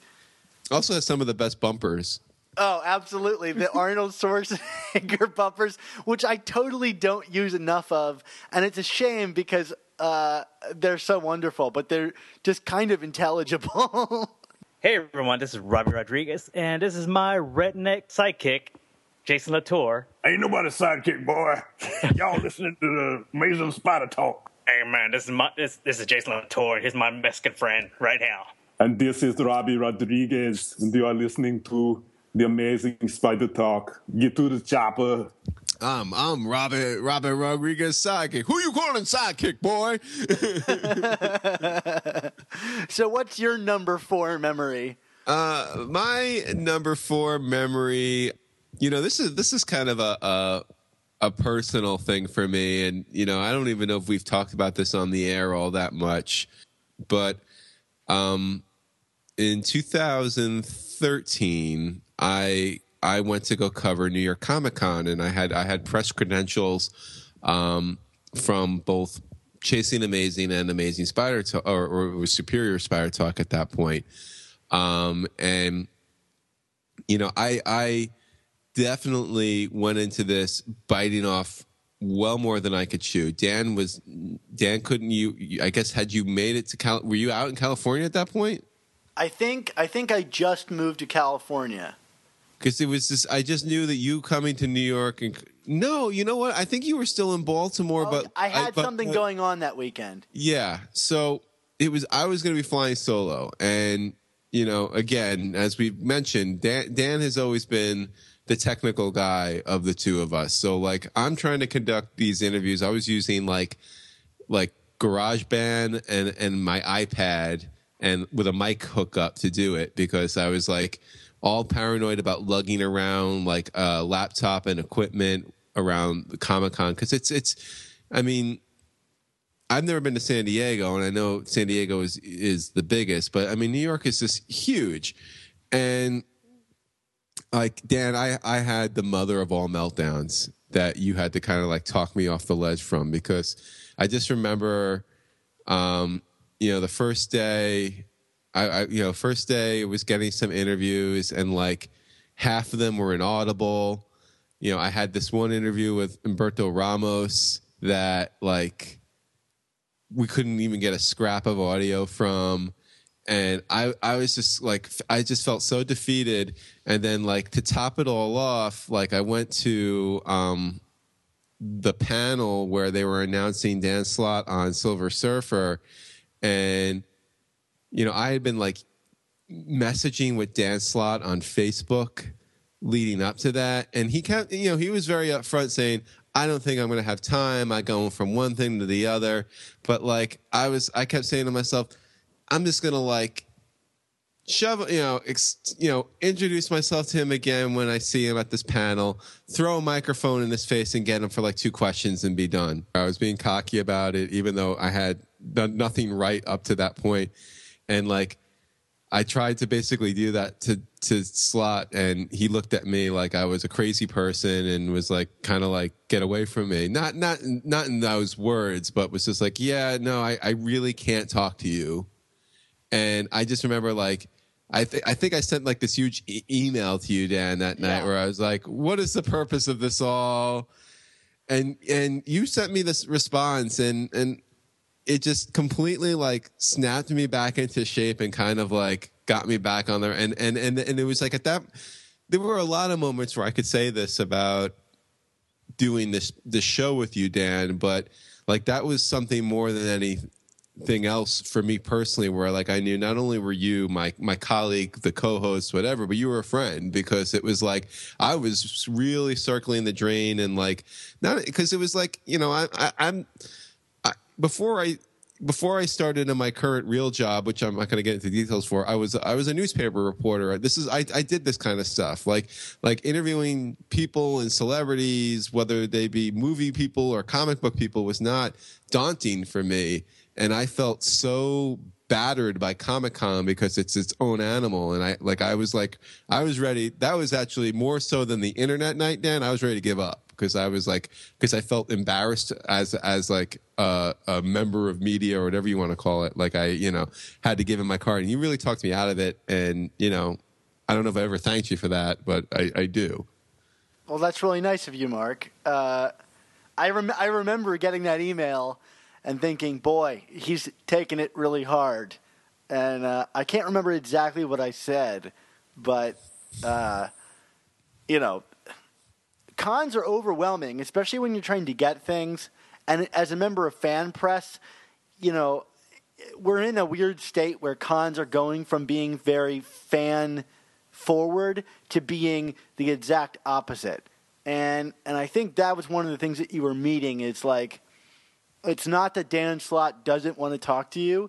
It's just that like the nature of these things has changed so dramatically, like that these creators, I think, are under just as much stress, because like they would love to talk Spider-Man, I'm sure, with their fans, because as much as we like to bag on Dan Slott now, and I don't know that we necessarily bag on him more than we are critical of his work, we were huge fans at the time, you know, and so it's hard to kind of like get a poo-poo from someone that you do a podcast about every week, you know, whose work you are so invested in. So like I said, I mean, and it was the cherry on top of a Sunday of like I said, botching the Ramos interview, botching a couple of others. Like I had to like go back to Edgar Delgado and interview him a second time because like the app that I was using crashed in the middle of and I didn't realize it. Like when I was using it the day before, so it like didn't record anything. So but no, some of those interviews are great. I mean, we got Ryan Stegman, who we got on the show, and then Peter David, and I mean, you know, we got some good people on it from that con, but that was like torture for me trying to get that together. So, well, I'm glad I could pull you back from the drain. Yeah, you were a good friend, Dan. So let's think about happier things. What was your favorite? What's your fourth favorite memory, Dan? Well, my fourth favorite memory revolves around a certain guest to our show who actually left us a message to say hi. So let's listen in. Hey guys, it's Jerry Conway wishing you a happy 100th. Keep it flying. Bye. Keep it flying, Mark. That's Jerry Conway, who's been one of the most frequent guests on our show. We've had him on 3 times, and he's always a pleasure. And I got to tell you, I mean, having him on the first time to talk Death of Gwen Stacy was, a big deal. I mean, like, I remember you and I before that, we were calling each other and being like, I can't believe we're going to talk to Jerry Conway today. And now that we've had him on 3 times, it's like, oh yeah, Jerry Conway, he's an old friend of ours. Yeah. I see him at the cons all the time, and it's Jerry Conway, and he's just an awesome dude. But like, we were so nervous to have him on. But yeah, I mean, and he's the first to joke when people refer to him as comic legend Jerry Conway, that he never thinks of himself as such, and that's how he conducts himself. He's just like another guy who really loves comics and happens to be working in them. And I think that's which has made him so easy to deal with from our end. Yeah, he's great. And he's been very supportive of the show. I mean, you just heard his brief little message there. But I think the memory I wanted to highlight was when he came on our show to talk the Amazing Spider-Man 2 movie with us, which I think is one of our better episodes, but is such a unique episode because I've never, you never see these comic creators doing interviews when their movies come out based off of their content, and I wonder why. And I thought this was such an insightful interview that we did with him about a guy seeing his work interpreted for the big screen. I had such a great time talking about that movie with him.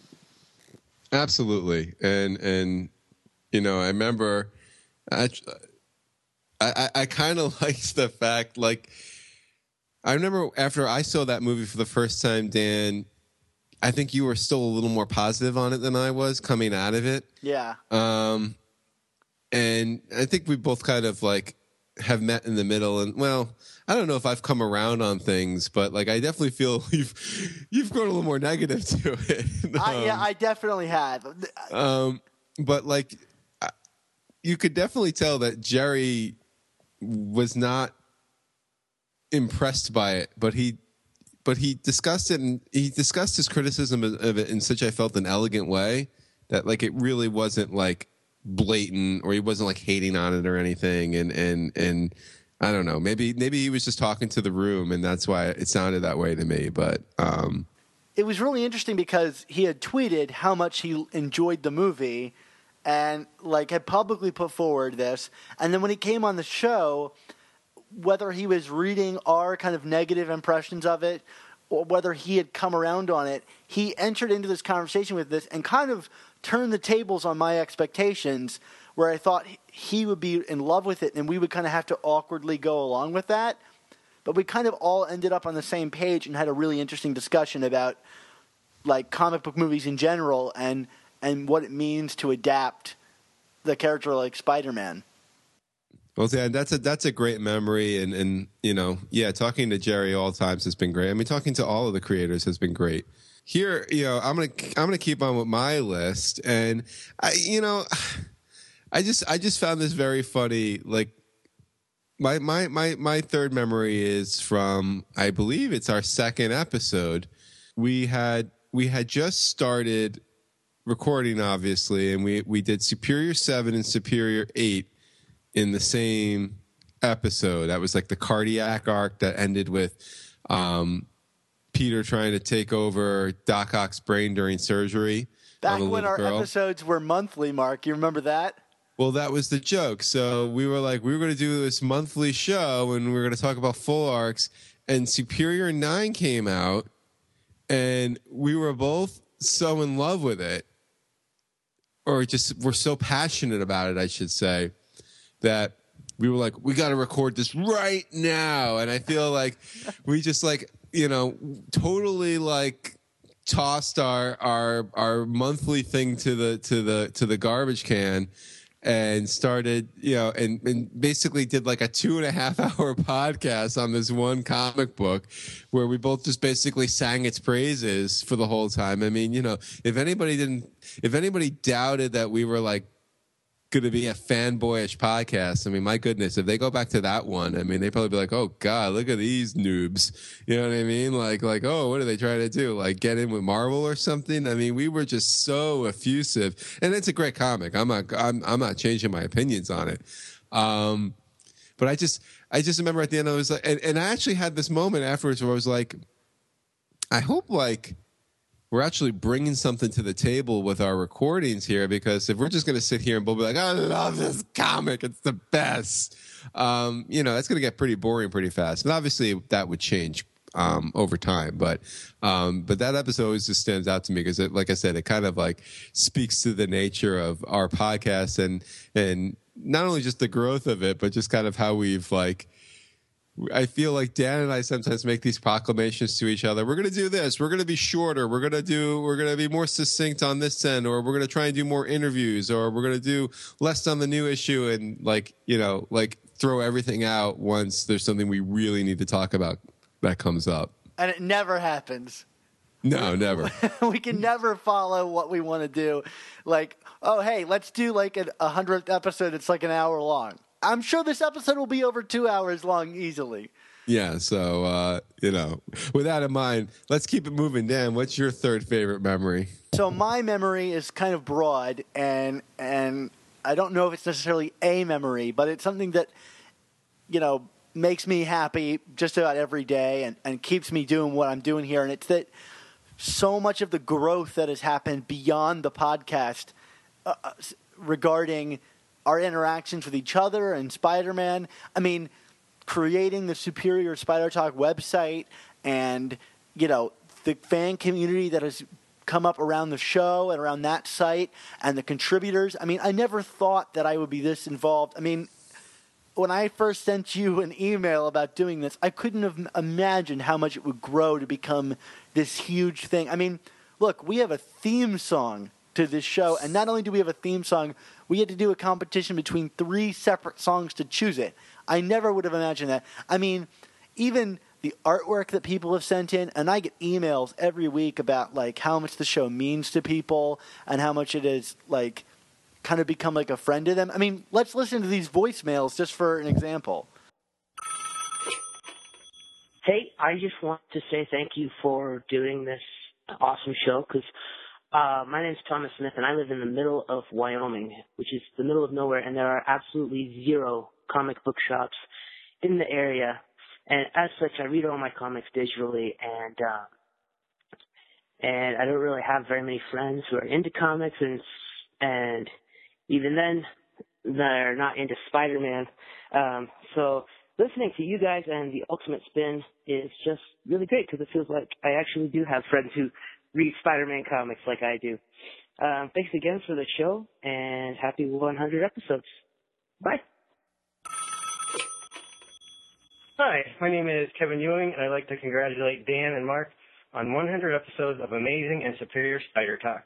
I'm a relatively new listener, having discovered the podcast last August, but I've been a Spidey fan since first seeing him either on reruns of the 67 cartoon or on the Electric Company.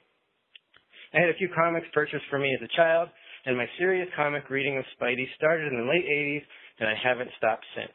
Let me destroy any credibility that gives me with you two by saying I enjoyed the ending to Superior Spider-Man and had a lot of fun with Spider-Verse. I enjoy listening to your podcast because of your obvious love of the character, your knowledge of his vast history, your backing up of the things you don't like with logical and sound reasoning, even when I don't share the same opinion.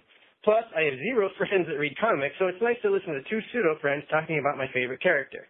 During my binge listening of all the old episodes, it seemed my wife would always come into the room just when you were talking about something to do with Peter Parker, and she was convinced I was listening to the same section of the same podcast over and over again. Her favorite thing to do was to enter the room, say, "Well, I think Peter Parker, blah, blah, blah, blah," turn around, and leave. I'm more than a little thankful she never heard discussions on Spider-Man Reign and its radioactive sperm. Anyway, thanks to both you for providing many hours of listening pleasure on such a beloved character, and I look forward to the next 100 episodes. Hey, Dan and Mark. Jason from Montreal. Just picked up my Montreal bagels, but listened to one of your podcasts. Excited to hear the next episode. So just want to let you know that Montreal bagels still rock. Canadian bacon sucks. Dan, there's actually a deli here in New York it's based off of a Montreal deli. I'm still yet to try it, but I heard that the bagels there and the Montreal lox are to die for. But no Canadian bacon. But there is no good Canadian bacon to find in the city anywhere, or in the planet. I think is our thesis. Yeah, well, and just to further embellish that, Dan, I hate to get, into personal stuff again, but, over the past year, I've lost a tremendous amount of weight, and it's just killed me because, eggs, for weight loss, eggs are very good for you because they're protein. Yeah, they got fat cholesterol, but, it's the good fat, it's the good cholesterol, lots of protein, low calorie. And, when you read these health sites about, especially after I run, it's like I need to get lots of protein and stuff like that. What's the best kind of breakfast meat to eat? They're all like Canadian bacon and eggs. And I'm just like, why? Well, I think the broader point here is that it's been great to kind of create all these inside jokes. But even more so, it's great to know that, the reason we started this podcast is because I guess we needed someone to talk to about Spider-Man, and that's kind of what keeps it going. And that we can be that to other people out there means a ton. And I never imagined that like we could be that community in terms of jokes, in terms of the website, and that's a real memory I'll always take with me from this show. Well, in that vein, my second memory was the first time we actually spoke over Skype, Dan. You had emailed me, I think, a few weeks prior, and I was actually going back today and revisiting some of those emails, and which were interesting. And I really sound like a dork. I think, like, it's so funny. Like, I'm the cynical one, because at that point, I'm the one who had the website that you were the reader of. Yeah. So, like, I'm like, oh, my adoring fans need to do a show with me. I was acting like, the king of the Roman Empire that needed to be impressed, thumbs up, thumbs down. And I remember you were very hesitant because I liked The Dark Knight Rises, and I sent you a podcast where I recorded a positive review of that, and you were like, I didn't like that movie very much. I don't know that we're going to have similar opinions. Yes, that was part of it too. But I forgot about that one. Yeah, that's right. Your movie podcast.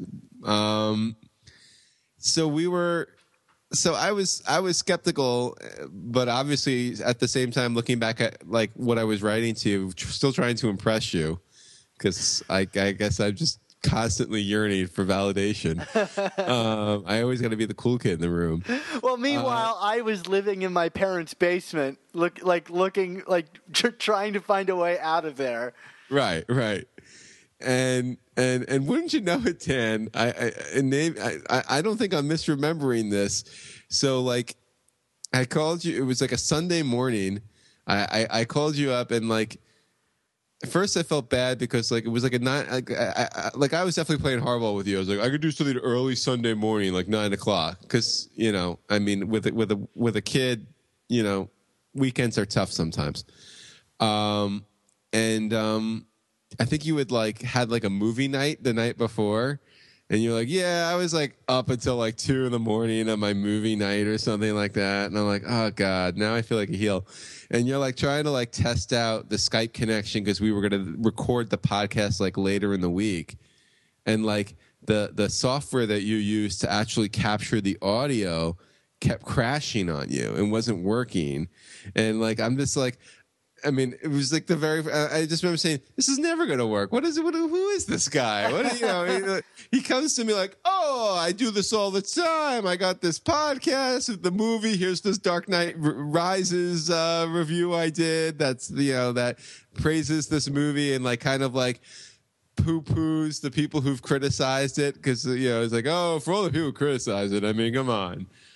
Who cares if that movie had like major plot holes and was like, took place in a pit for like half of it, and had an uninteresting villain that you couldn't understand. How do you really feel, Mark? Yeah, exactly. This has been the longest form way of proving me wrong about a movie ever. But anyway, but.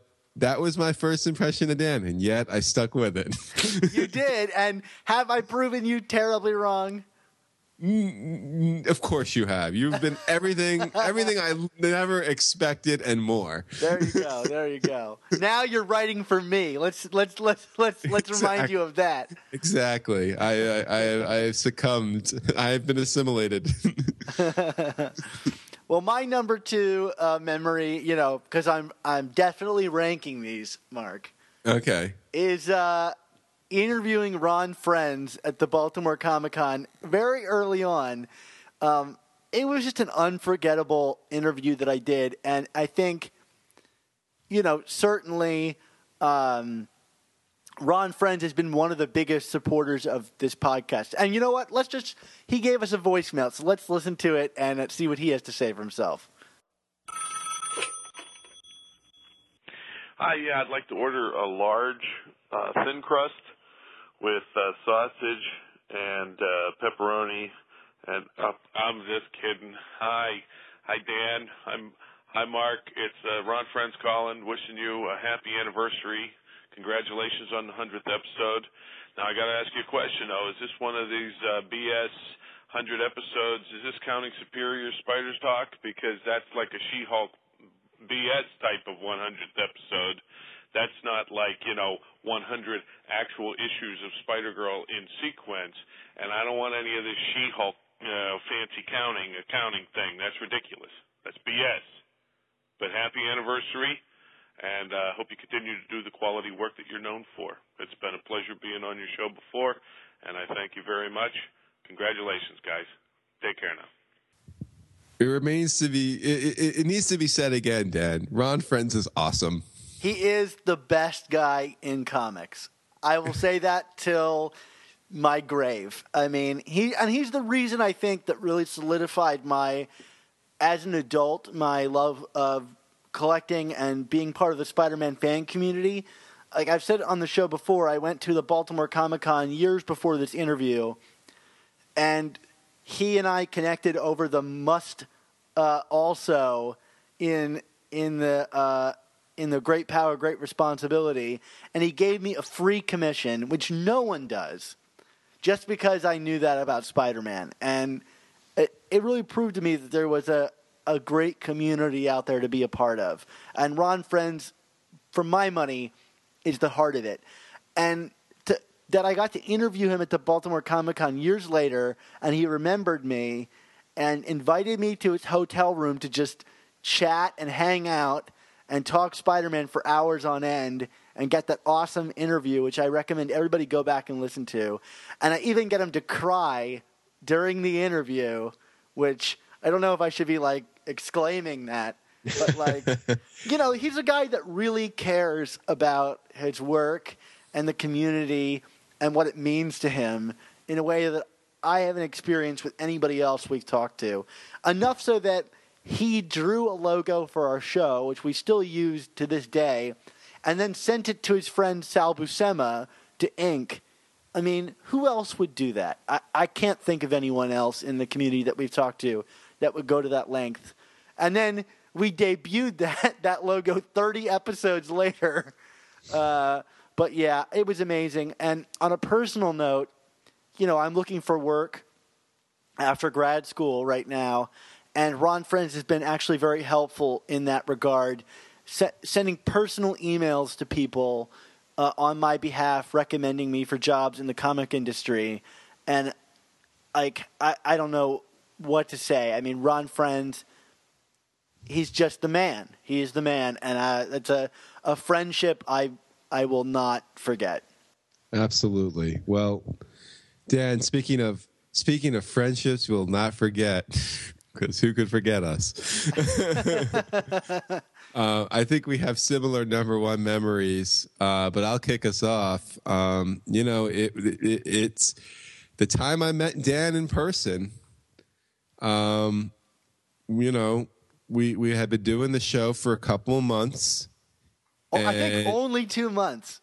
Yeah, well, I think so we were like, we wanted to start looking into some creator interviews, and there was a Comic-Con in Connecticut, that was going to have some guests, like DeFalco was going to be there, J.M. DeMatteis was going to be there, Mark Bagley, and looking back on it, that was a hell of a lineup at that con for us. Yeah, that was not a bad lineup at all. I mean, Danny Figueroa, Jim Salicrup were there, and we said, well, we're going to do this, and so Dan came up from Baltimore.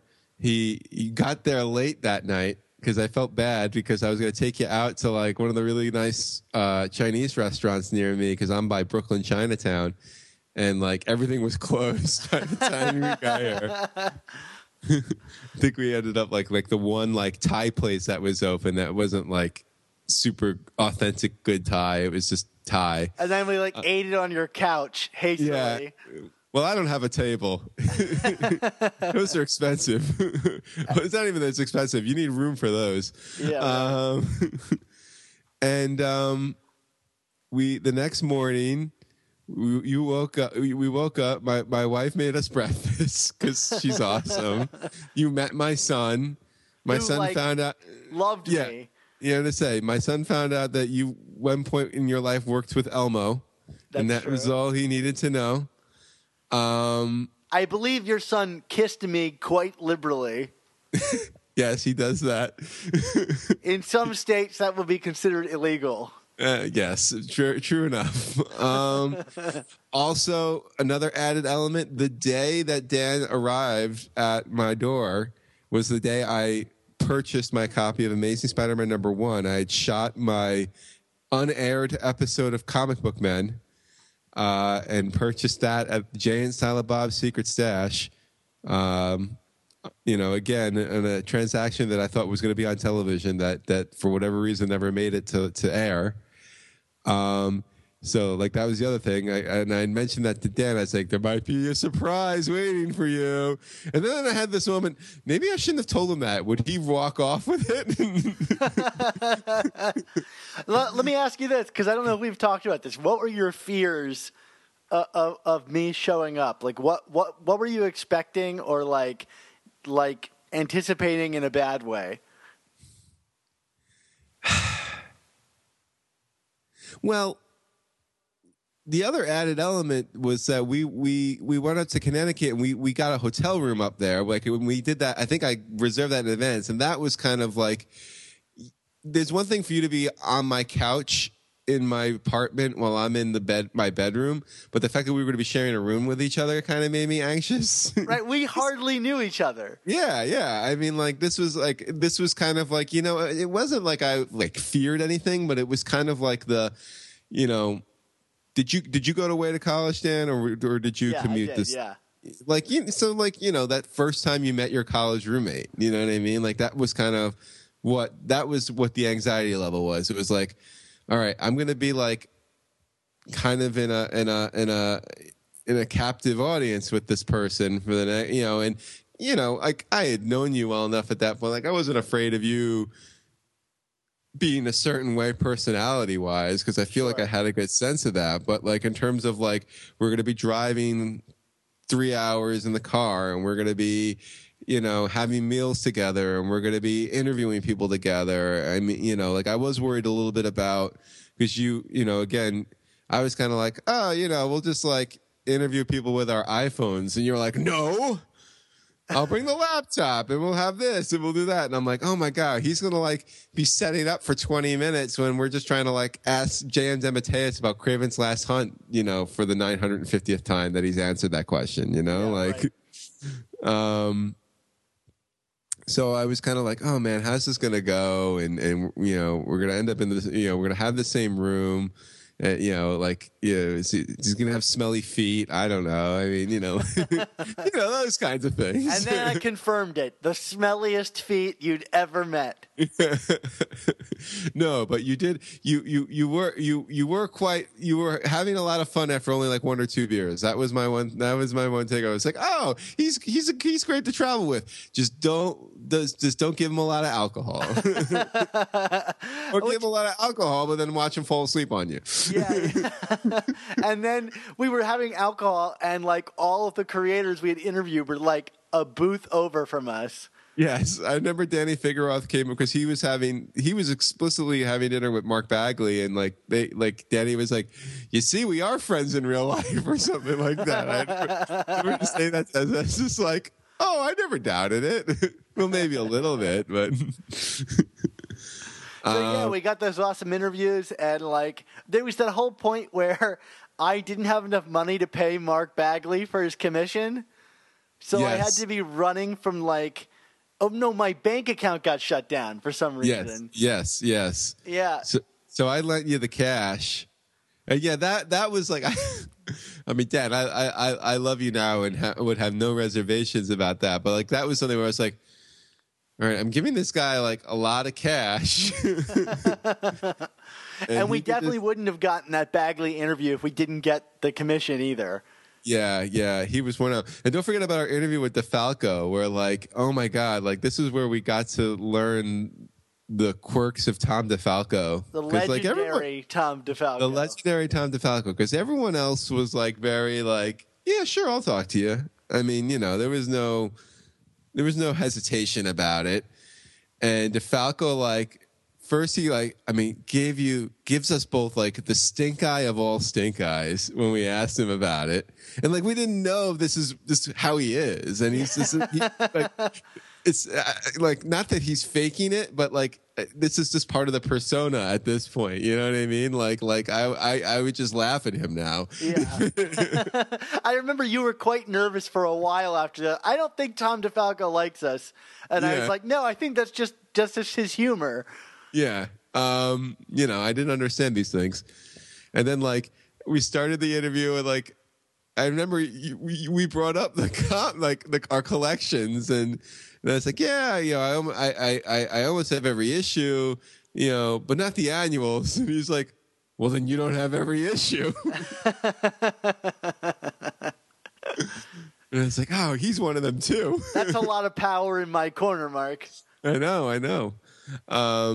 But that was just an amazing experience. And, again, I mean, I know I said this earlier, like, oh, that's when we became friends. But, like, that's where we really got to know each other. And I feel like, it made recording with you just that much easier because it was like I wasn't just meeting this stranger over the internet anymore. It was like, this person that I knew very well, it seemed like. It's very strange to me that we've still only met twice in real life, but we spend at least a night a week together. Yes. And it's a bummer because I love the East Coast and I miss being there. And I'm sure if I was still living there, that number would at least be triple what it is today. I'm sure we would have met up half a dozen times by now. If you were in Baltimore, if you were in New York, we'd be meeting up every weekend. Yeah, that's true. That's true, and that might be a real possibility down the line. You never know. But you gotta, we gotta get you back here, man. Yeah, no, you and me both. get you some Essa bagel. Oh gosh, because they closed down on First Avenue. I don't know that I can accept any other one. Yeah, well, there's others. Come on. Well, so you were digging back through the emails, but I was digging back through our initial emails too, and I discovered what I thought was a real gem, which is our powwow sessions surrounding what we thought the name of the show should be. So I made a list up, and Mark, I sent you the list of our initial ideas for the name of this show. So Mark, why don't you tell us some of your ideas? All right, so I apparently suggested the Sup Spider-Man, an amazing podcast. I actually kind of like that, but I think you thought it was too long. Yeah, it's a little long. It's Sup Spider-Man, come on. The amazingly superior Spider-Man show. That is definitely too long. Spider-Man Chasers, which plays off the fact that we're both collectors going after runs. Speaking of too long, the amazing, superior, spectacular, astonishing Spider-Man podcast. I don't think anyone in their right mind would have ever clicked on that. And then the Spider-Man Longbox podcast. Which to me is like a blatant ripoff of your friend. Longbox Graveyard? Yeah. Well, He doesn't own Longbox, I guess. No, he does not own the term Longbox. So not some of our best work, although I still think Sup Spider-Man, an amazing podcast, would have been a good second choice. I think I was pushing hard for that one. I'm still like, yeah, let's change the name. Well, I have to give you credit because looking back through it, you were the one that suggested either Superior or Amazing Spider Talk. And then I said, let's try to get a couple others brainstormed just in case. And then you came up with these. So there you go. You do get the credit for naming the show. Well, I think ultimately. Well, I think you were like, when I said Superior Spider Talk, you were like, yeah, but it's not going to be Superior forever. And what are we going to change our name to Amazing when it goes back? And I was like, you don't know that. Lo and behold, that's exactly how it worked out. So what are some of yours, Dan? So these are mine. My first one was Spider-Man Web Talk. Ooh. Because it's on the web and we're talking and it's about Spider-Man. Okay. Next up was a reverse of your Spider-Man chasers. It was collecting Spider-Man. Okay. Which is okay. It's not very catchy, but like it kind of sums up what we do. There you go. And then this one's going to sound familiar to people. It was the friendly neighborhood Spider Talk, which my notes back then said, now I'm just reaching, which later I would come to realize I didn't reach quite far enough. No. With that name. No, you didn't. Well, why don't we get to a couple of more voicemails here? All right, sure. Hey, Mark and Dan, this is your number one fan, Mike Pache. Just wanted to say I love the show. Keep up the good work, and I'll keep coming back every week. Y'all have a Merry Christmas. Hey, Dan and Mark, what is up? This is David from Texas. I wanted to talk about two of my favorite things about the show. First of all, the creation of Papa John's Pizza. Congrats on getting that started. I gotta have the pizza. Maybe we'll start with some shirts with some hot, cheesy pizza on the front. And secondly, I wanted to give you guys props for collecting every issue of Amazing Spider-Man. To me, as a listener, it's actually pretty inspiring to hear that you guys actually went out and collected that. So credit to both of you. It's inspired me to, pick up some New Avengers variants and other things, and maybe someday in the future I can collect my own Amazing Spider-Man run. So that leads me to a question that I had for you guys. If you were to sell your collections of Amazing Spider-Man, what price would you sell it for? And don't be humble about this. Just, you can give as high or low a number as you want. Give details. You can also say that you wouldn't sell it at all, but still name a price and give us a number if you were to sell it. I just think that's an interesting question. So thanks for the podcast, and keep up the good work. All right, Dan. How mercenary do you want to be about our collection? Well, I don't know. It's one of these things. I get that question all the time. Not necessarily how much I would sell it for, but how much was it worth? Yeah. And what do you typically say to that, Mark? Yeah, I mean, I kind of say, for the most, I do explain, these are not mint condition comics. In fact, most of the oldest issues are of a lower grade. My number one is a 1.8. It's a nice looking 1.8, but that's pretty low grade. But I don't like giving a value to it. I don't even know if I've actually really ever tried to do the math. But so what I usually say is I really haven't tabulated it. It's not about the money. And it's not, although I've put a lot into it. But, no, I wouldn't sell. I can't. I just can't. And, someone even said, what if your son, if your son's college fund? And you want to know something? I think probably at the end of the day, especially with what college is going to be worth, it's not going to actually be a college fund. I don't think it's worth that much. You know what I mean? But the personal value to it is immeasurable. So I couldn't even dream of parting with it. Yeah, I've tried to do the math. I got to think, and I don't know, Mark, if you agree with this, I got to think it's in the $10,000 range of how much I've spent on the comics. At least. You got to think some of these issues, if they're each at least $3 or, some once you get down to the Stan Lee, every issue is $30 or whatever you spent on it, Right. I'm going to say, you have to figure that the average price for the first 10 issues is at least $300 to $400 a pop. That's just the average. You know what I mean? When you aggregate it out. So yeah. So maybe even $15,000 to $20,000 for the whole collection. It might be closer to that. Yeah. So the thing is, I don't think anybody would ever buy it because I'm like you, Mark. My stuff is not mint, so I don't know. Selling a whole collection, I don't know how many people actually buy that stuff, especially if it's not in a really great condition.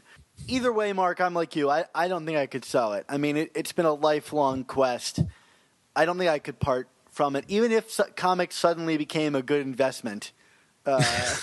Which I've read reports that it's actually not they accrue value. So, but and certainly my number one. But I mean, I guess if I couldn't feed myself or my children, and that was the last option, yeah, absolutely, I would sell it. People and relationships always mean more to me than paper printed comics, but like they are. Okay. I consider them my prize item that I own.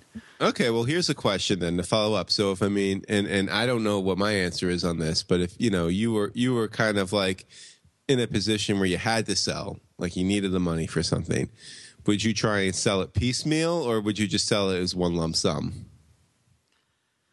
I mean, I would try to do it piecemeal because I think you could make more money that way. Yeah. But I think that's a ton of work. So yeah, it's just, it depends on how much time I have and how much I'm willing to put into the investment. I mean, for me, the next step of my collection, once I get a job and some income that is relatively disposable, which I don't know if that'll ever be, but here's hoping.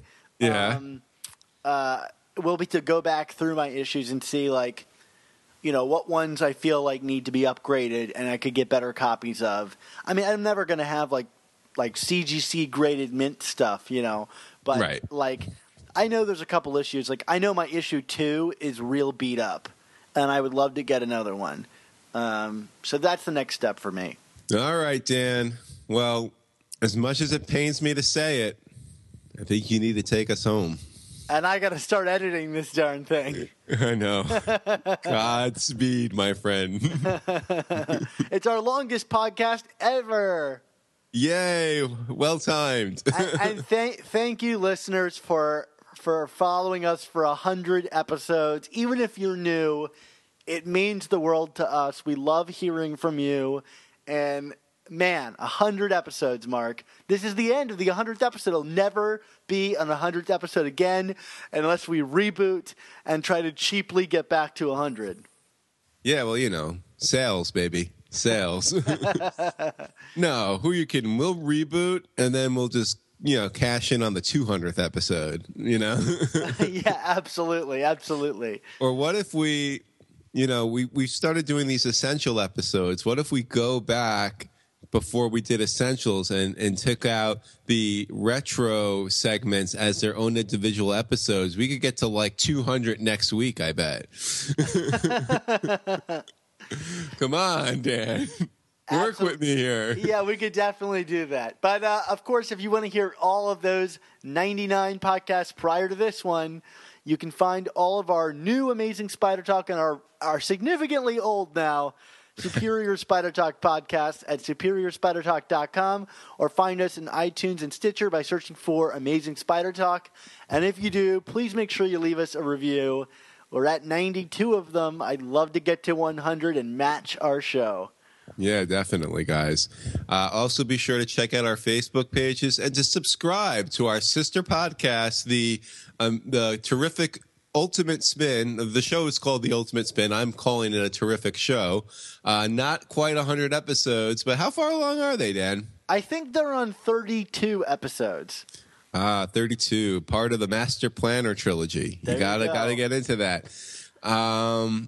And so definitely check them out. And also, don't forget to sign up for our brand new, all different, friendly neighborhood Spider Talk Members Club. I think you guys are going to love it. We didn't even begin to detail all the awesome things we're going to do through it, so check it out. And even if you're just curious, I think you're going to love the video that we made about it, because it's pretty funny, and it's got a lot of winks and nods to long-term Spidey fans across all generations. So, yeah, check that out. And we got announced, actually this morning I recorded our next episode, so I have been on it today. Our next episode is going to be an interview, not like 25-minute interview, so I get a little bit of a break with Adam Kubert, who did the Renew Your Vows artwork. That's amazing, Dan. I'm very impressed that we were able to get Adam on. I mean, it sounds like you had a good time with him today, and I'm looking forward to hearing that and all that fun stuff. Yeah, it was a really great time, and a nice look at a relative newcomer to the Spidey artistry. So nice to talk to Adam. So Mark, if people want to keep in touch with you on the internet, where can they find you this week? Yeah, just reach out and touch me at superiorspidertalk.com, where we'll be talking about Spider-Man mutant stories. We're a few entries in. We'll hopefully be a few more down going into next week. And, of course, you can find me on Twitter at ChasingASMblog. Dan, where can we find you? Of course, you can find me on Twitter at @SupSpiderTalk, or my more personal account at Dan Gavosden. You can find all of our awesome work at SuperiorSpiderTalk.com with all of our awesome contributors doing all their awesome work too, writing all those reviews and Mark's featured pieces, like he just said. And yeah, you can read my movie reviews at grindmyreels.com. I think I'm headed off to the Sundance Film Festival, so I might have some awesome reviews out of that festival going up there. That's awesome, Dan. Well, I mean, everyone who's listening to this show, whether it be for 100 episodes or one, should know we kind of always like to end things on a certain way. But I think before we get to that, we need to get to a voicemail first. Hey, Mark and Dan. I'm calling in because I've been a long-time listener of your show now, and it's just always so awful to hear about Mark's Uncle Ben. I mean, he just has to go through the toughest experiences. I can relate personally because I have an Uncle Ben too, and he also passed away recently as well. And I don't want to get into the horrible details because it's all pretty bad as well, but he told me one thing before his passing. With great power, annuals also count. Boo! To capitalize on the tragedy that is my Uncle Ben's life and death with a cheap annuals joke. That's not right, Dan. That's not a joke. It's a serious proclamation. And Uncle Ben died to make that statement, Mark, that annuals count. And I think in his memory, we should just let it go. Annuals count. It's official. We've come to peace with it. And we lay Uncle Ben to rest with his tombstone that reads, annuals count. Well, Dan, you're wrong, okay? Because I gotta end this podcast with my story, okay? You know, before as I was getting ready to record this show last night, I had a near-death experience. You did? Yes, I was hit by a bus, Dan. Wow. And yeah, and I don't know how I'm here walking. How Kilgravian of you. Yeah, it was, yes, very Kilgravian of me. And as I laid on the ground writhing in pain, I started to black out, and all of a sudden, I started to see all these people before me. There was my former girlfriend, who beautiful blonde, but just wasn't the one. I married the redhead instead. And there was a little boy on my street that he liked to collect Spider-Man. Great kid. I wonder whatever happened to him. And then my Uncle Ben appeared. And I was like, Uncle Ben, you're alive. And he said, well, let's just say for now it's a centennial episode. I kind of have to appear in your dream, in this in-between world. And, you gotta, I need you to do something for me, Mark, before you go back. Because this bus injury didn't actually happen. You're not hurt. You're just dreaming that you got hurt because it's the night. You're nervous about this podcast. I'm like, what do you need me to do? And he's like, you got to get up and fight, kid. And you got to go collect those annuals. I said, come on, Uncle Ben. He's like, no, they don't count. What are you kidding me? And also know, with great podcasts must also come amazing Spider Talk. Don't miss the next installment. Spider-Man spins a web any size.